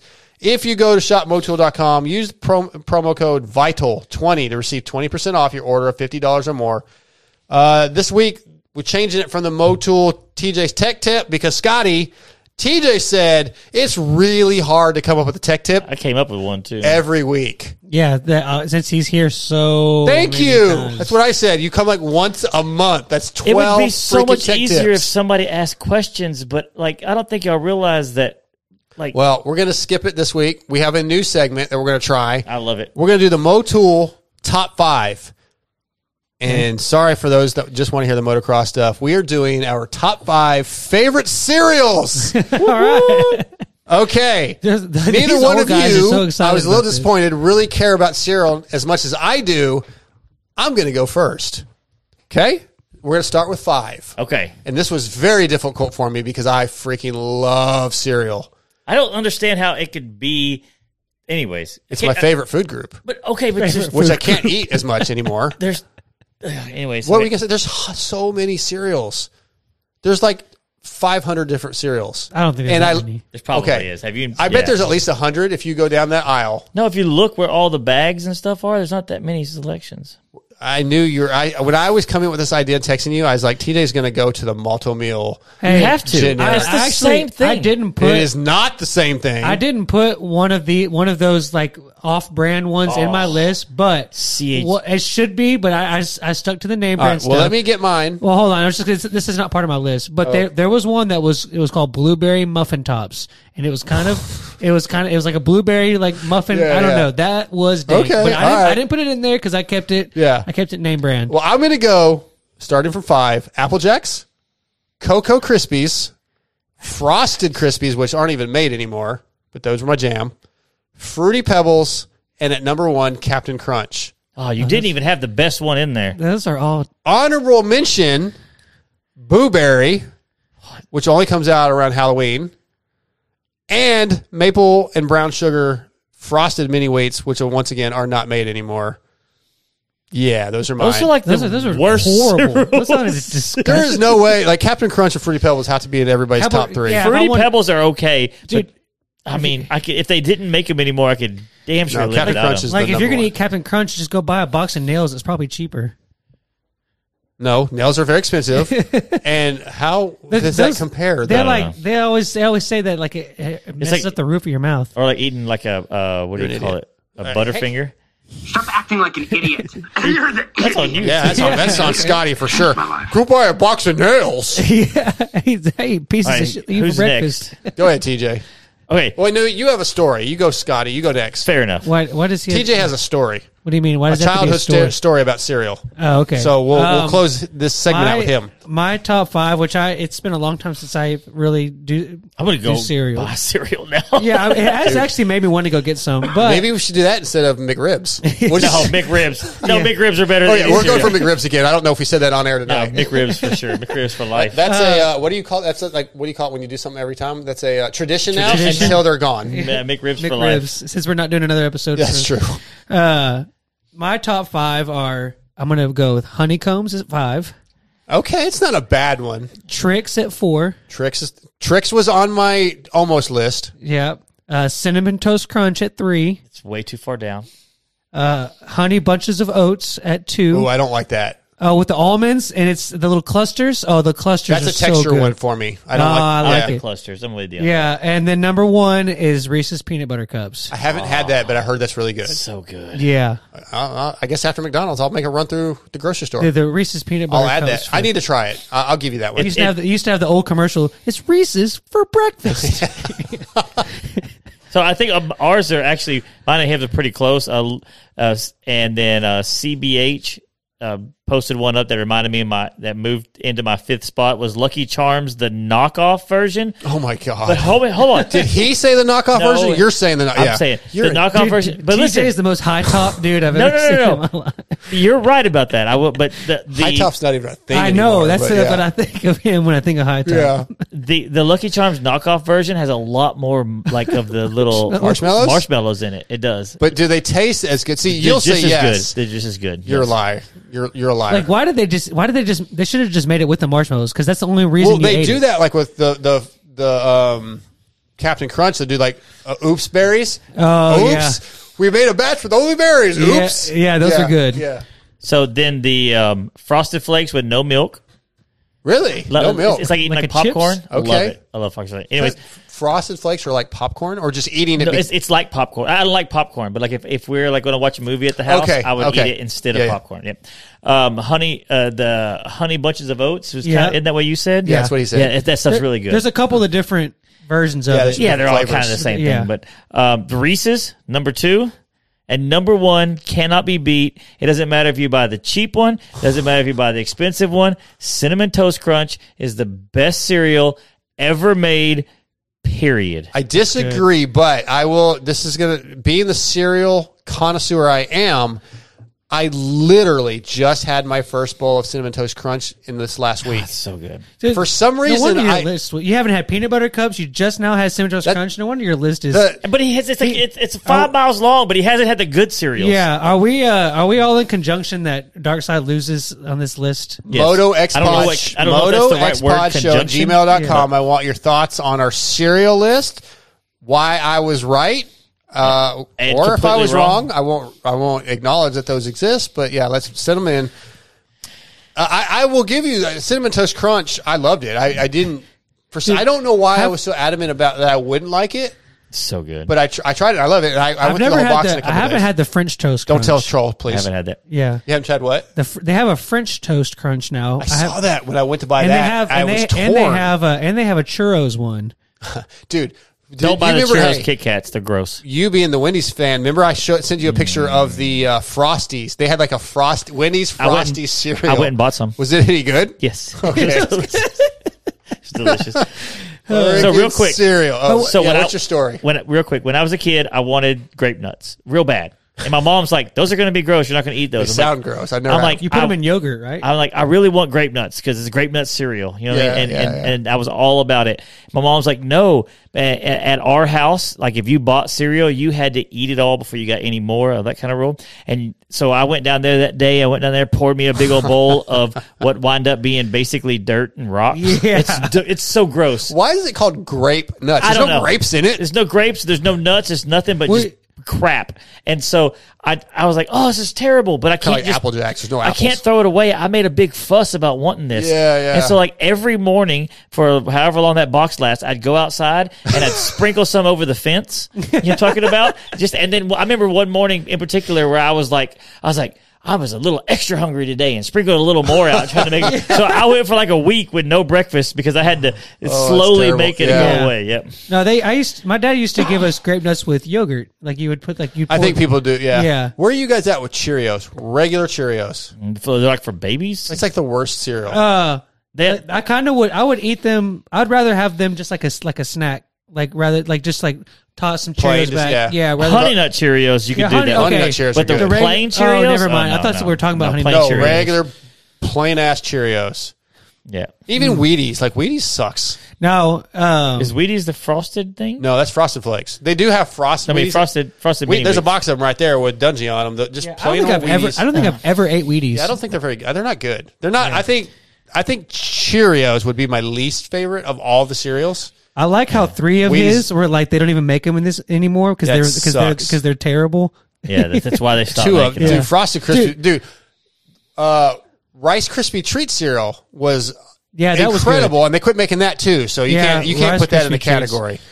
Frosted Krispies were fucking awesome. And when I was growing up, I'd go spend a couple weeks every summer at one of my aunt's house, and she was real frugal, just real just always made sure that they ate everything that they did and stuff. Oh, and what they would do is they'd buy like the off-brand like Rice Krispie treats, and then that would be like the base of your cereal, and then you throw the Cocoa Puffs on top, so you're not just eating just straight Cocoa Puffs. I used to mix my cereal just because I like to. just to kind of get more bang for your buck, and corn I thought pops. That was good. That's another one. You guys like corn pops? The yellow. I went with honeycombs instead. I love corn pops. I went with honeycombs instead. I like corn pops better than honeycombs, but honeycombs are less. underappreciated. I like less. They don't still make Cookie Crisp, do they? Yeah, I think so. Cookie Crisp was good too. I think I had that once, but it wasn't one of my favorites. But you like Kicks then too, didn't you? I used to love Berry Kicks. God. And then they changed the formula. Want to say curse words. Then they changed the formula, and they weren't as good. I remember when Gunner was born around 97. I was probably eating a box a week. Y'all might have. Do y'all remember when they We're gonna do 20 minutes. I don't eat cereal. breakfast. This is awesome. Do y'all remember when they did football or fucking cereal, guys? Cereal X-Pod. Do y'all remember when they did Oreos? We should do like a taste test every week. It was like Oreos. I think they still have those. They still have those. There's some cereal. Like heard of them. I was googling cereal stuff too, and there's like a bunch of one-offs that used to happen, and a lot of there'd be the Star Wars cereal and the Barbie cereal. Those are kind of those one-offs. Yeah. Makes sense. The Halloween, like I said, the Blueberry. I also like the Frankenberry. I've never had those. Really? Frankenberry was good. Which one? Oh wait, what was the one with the Count Chocula? Count Chocula. Yeah. I think there were some other ones that didn't stick around as long, but those 3 were the kind of the staples. Wait, what was your top 5 again? Apple Jacks, Yeah. Cocoa Krispies. Yeah. I could have went Fruit Loops instead of Apple Jacks, but I thought you said Fruit Loops. no. Fruity Pebbles was my 2. And Fruity Pebbles is good. Yeah, the Flintstones, right? Yeah. You get a lot. Like it's a good deal too. Like they because they're so small. Like, It seems like you're getting so much. So many of it. Yeah. Sporting Wood just said diabetes. Diabetes. Yeah, guys, don't tell Troll. I'm not really eating a lot of that now, but I have been. Well, I bought the Cinnamon Toast Crunch. I pretty much demolished that whole box in a week. But other than that, I haven't been eating cereal in a long time. Were you doing it with like skim milk or 2%? 2%? Okay. Oh, Yeah. really? It's just watered down milk. Just buy some regular milk and water it down. Milk's not good for you, supposedly. Milk is so good for you. I like to try to eat things that I don't eat vegetables. Dairy's not good for you anyway. That's baloney. All right. Let's wrap this thing up. Last segment of the night: the Prox highs and lows. Rooted in racing from motocross to off-road, supporting teams like Pro Circuit Kawasaki and Pro Yamaha and SLR Honda. Prox has been dedicated to supplying quality components since 1975, from complex jobs like an engine rebuild to simple maintenance like filters, chains, and sprockets. I bet Scotty wishes he went to Prox because they aim to bridge the gap between OE quality and affordability. Find Prox at your local dealer or online retailer. Visit prox-usa.com to search for parts for your bike. I said that because you're not getting your parts for 2 years. He's got the piston. He's got all that stuff. He's just waiting on the head. Well, you should have got it from Or Prox. cylinder, I guess. Prox highs and lows. I'll go first. Niners beating the Eagles. Scott Foster, who we briefly talked about last week, is part of one of the members at Cycle Land. Yeah. They do still have that property for now. Maybe a number of years. They don't know how long it's going to be before they start. Let's go ride. So, well, he invited us down. I don't know how many can come, but like the weekend of New Year's Eve, they're going to go down there and shoot fireworks off and ride.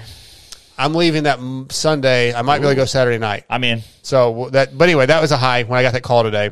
Lows, no racing this weekend, and the fact that I can't ride this weekend, and I didn't get to ride last weekend because some I shared the teeth off the sprocket, and I haven't been able to get another set of sprockets and chains in. So that's my highs and lows.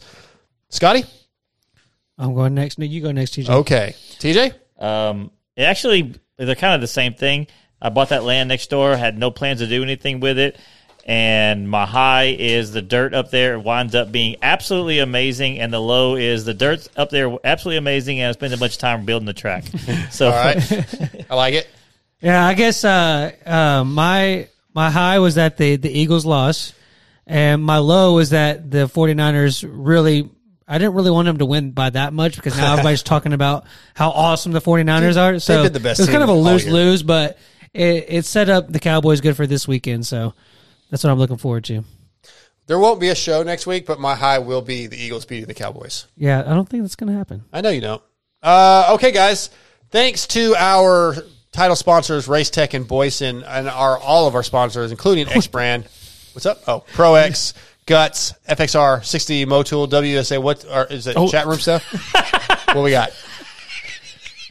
Okay. I also want to thank Nate Thrasher, Bubba Pauli, and Luke Clout for the interviews. Nothing that we can talk about on air. You're just going to laugh and let the listeners wonder what's going on? No, our listeners know what's going on. Cause not all of them, because they don't all Dino said, I'm not down with pork. And then I typed in there, pork is amazing, but I typed it real fast, and I put the word porn is amazing. I love it. YouTube chat, guys. Wednesday nights when we're doing live shows. If you got time, join in. Amazing. Yeah. MotoXpod@gmail.com for any of your thoughts, getting involved. Give us your top 5 serials. Give us your riders you're interested in watching, why you're interested in watching them. What were some of the other ones? Podcasts, anything else, any topics, anything you want us to talk about. No show the next couple weeks. I think the next show is going to be the week leading into A1. I should be in California by then. We'll keep you guys posted. Thanks for listening. We are out.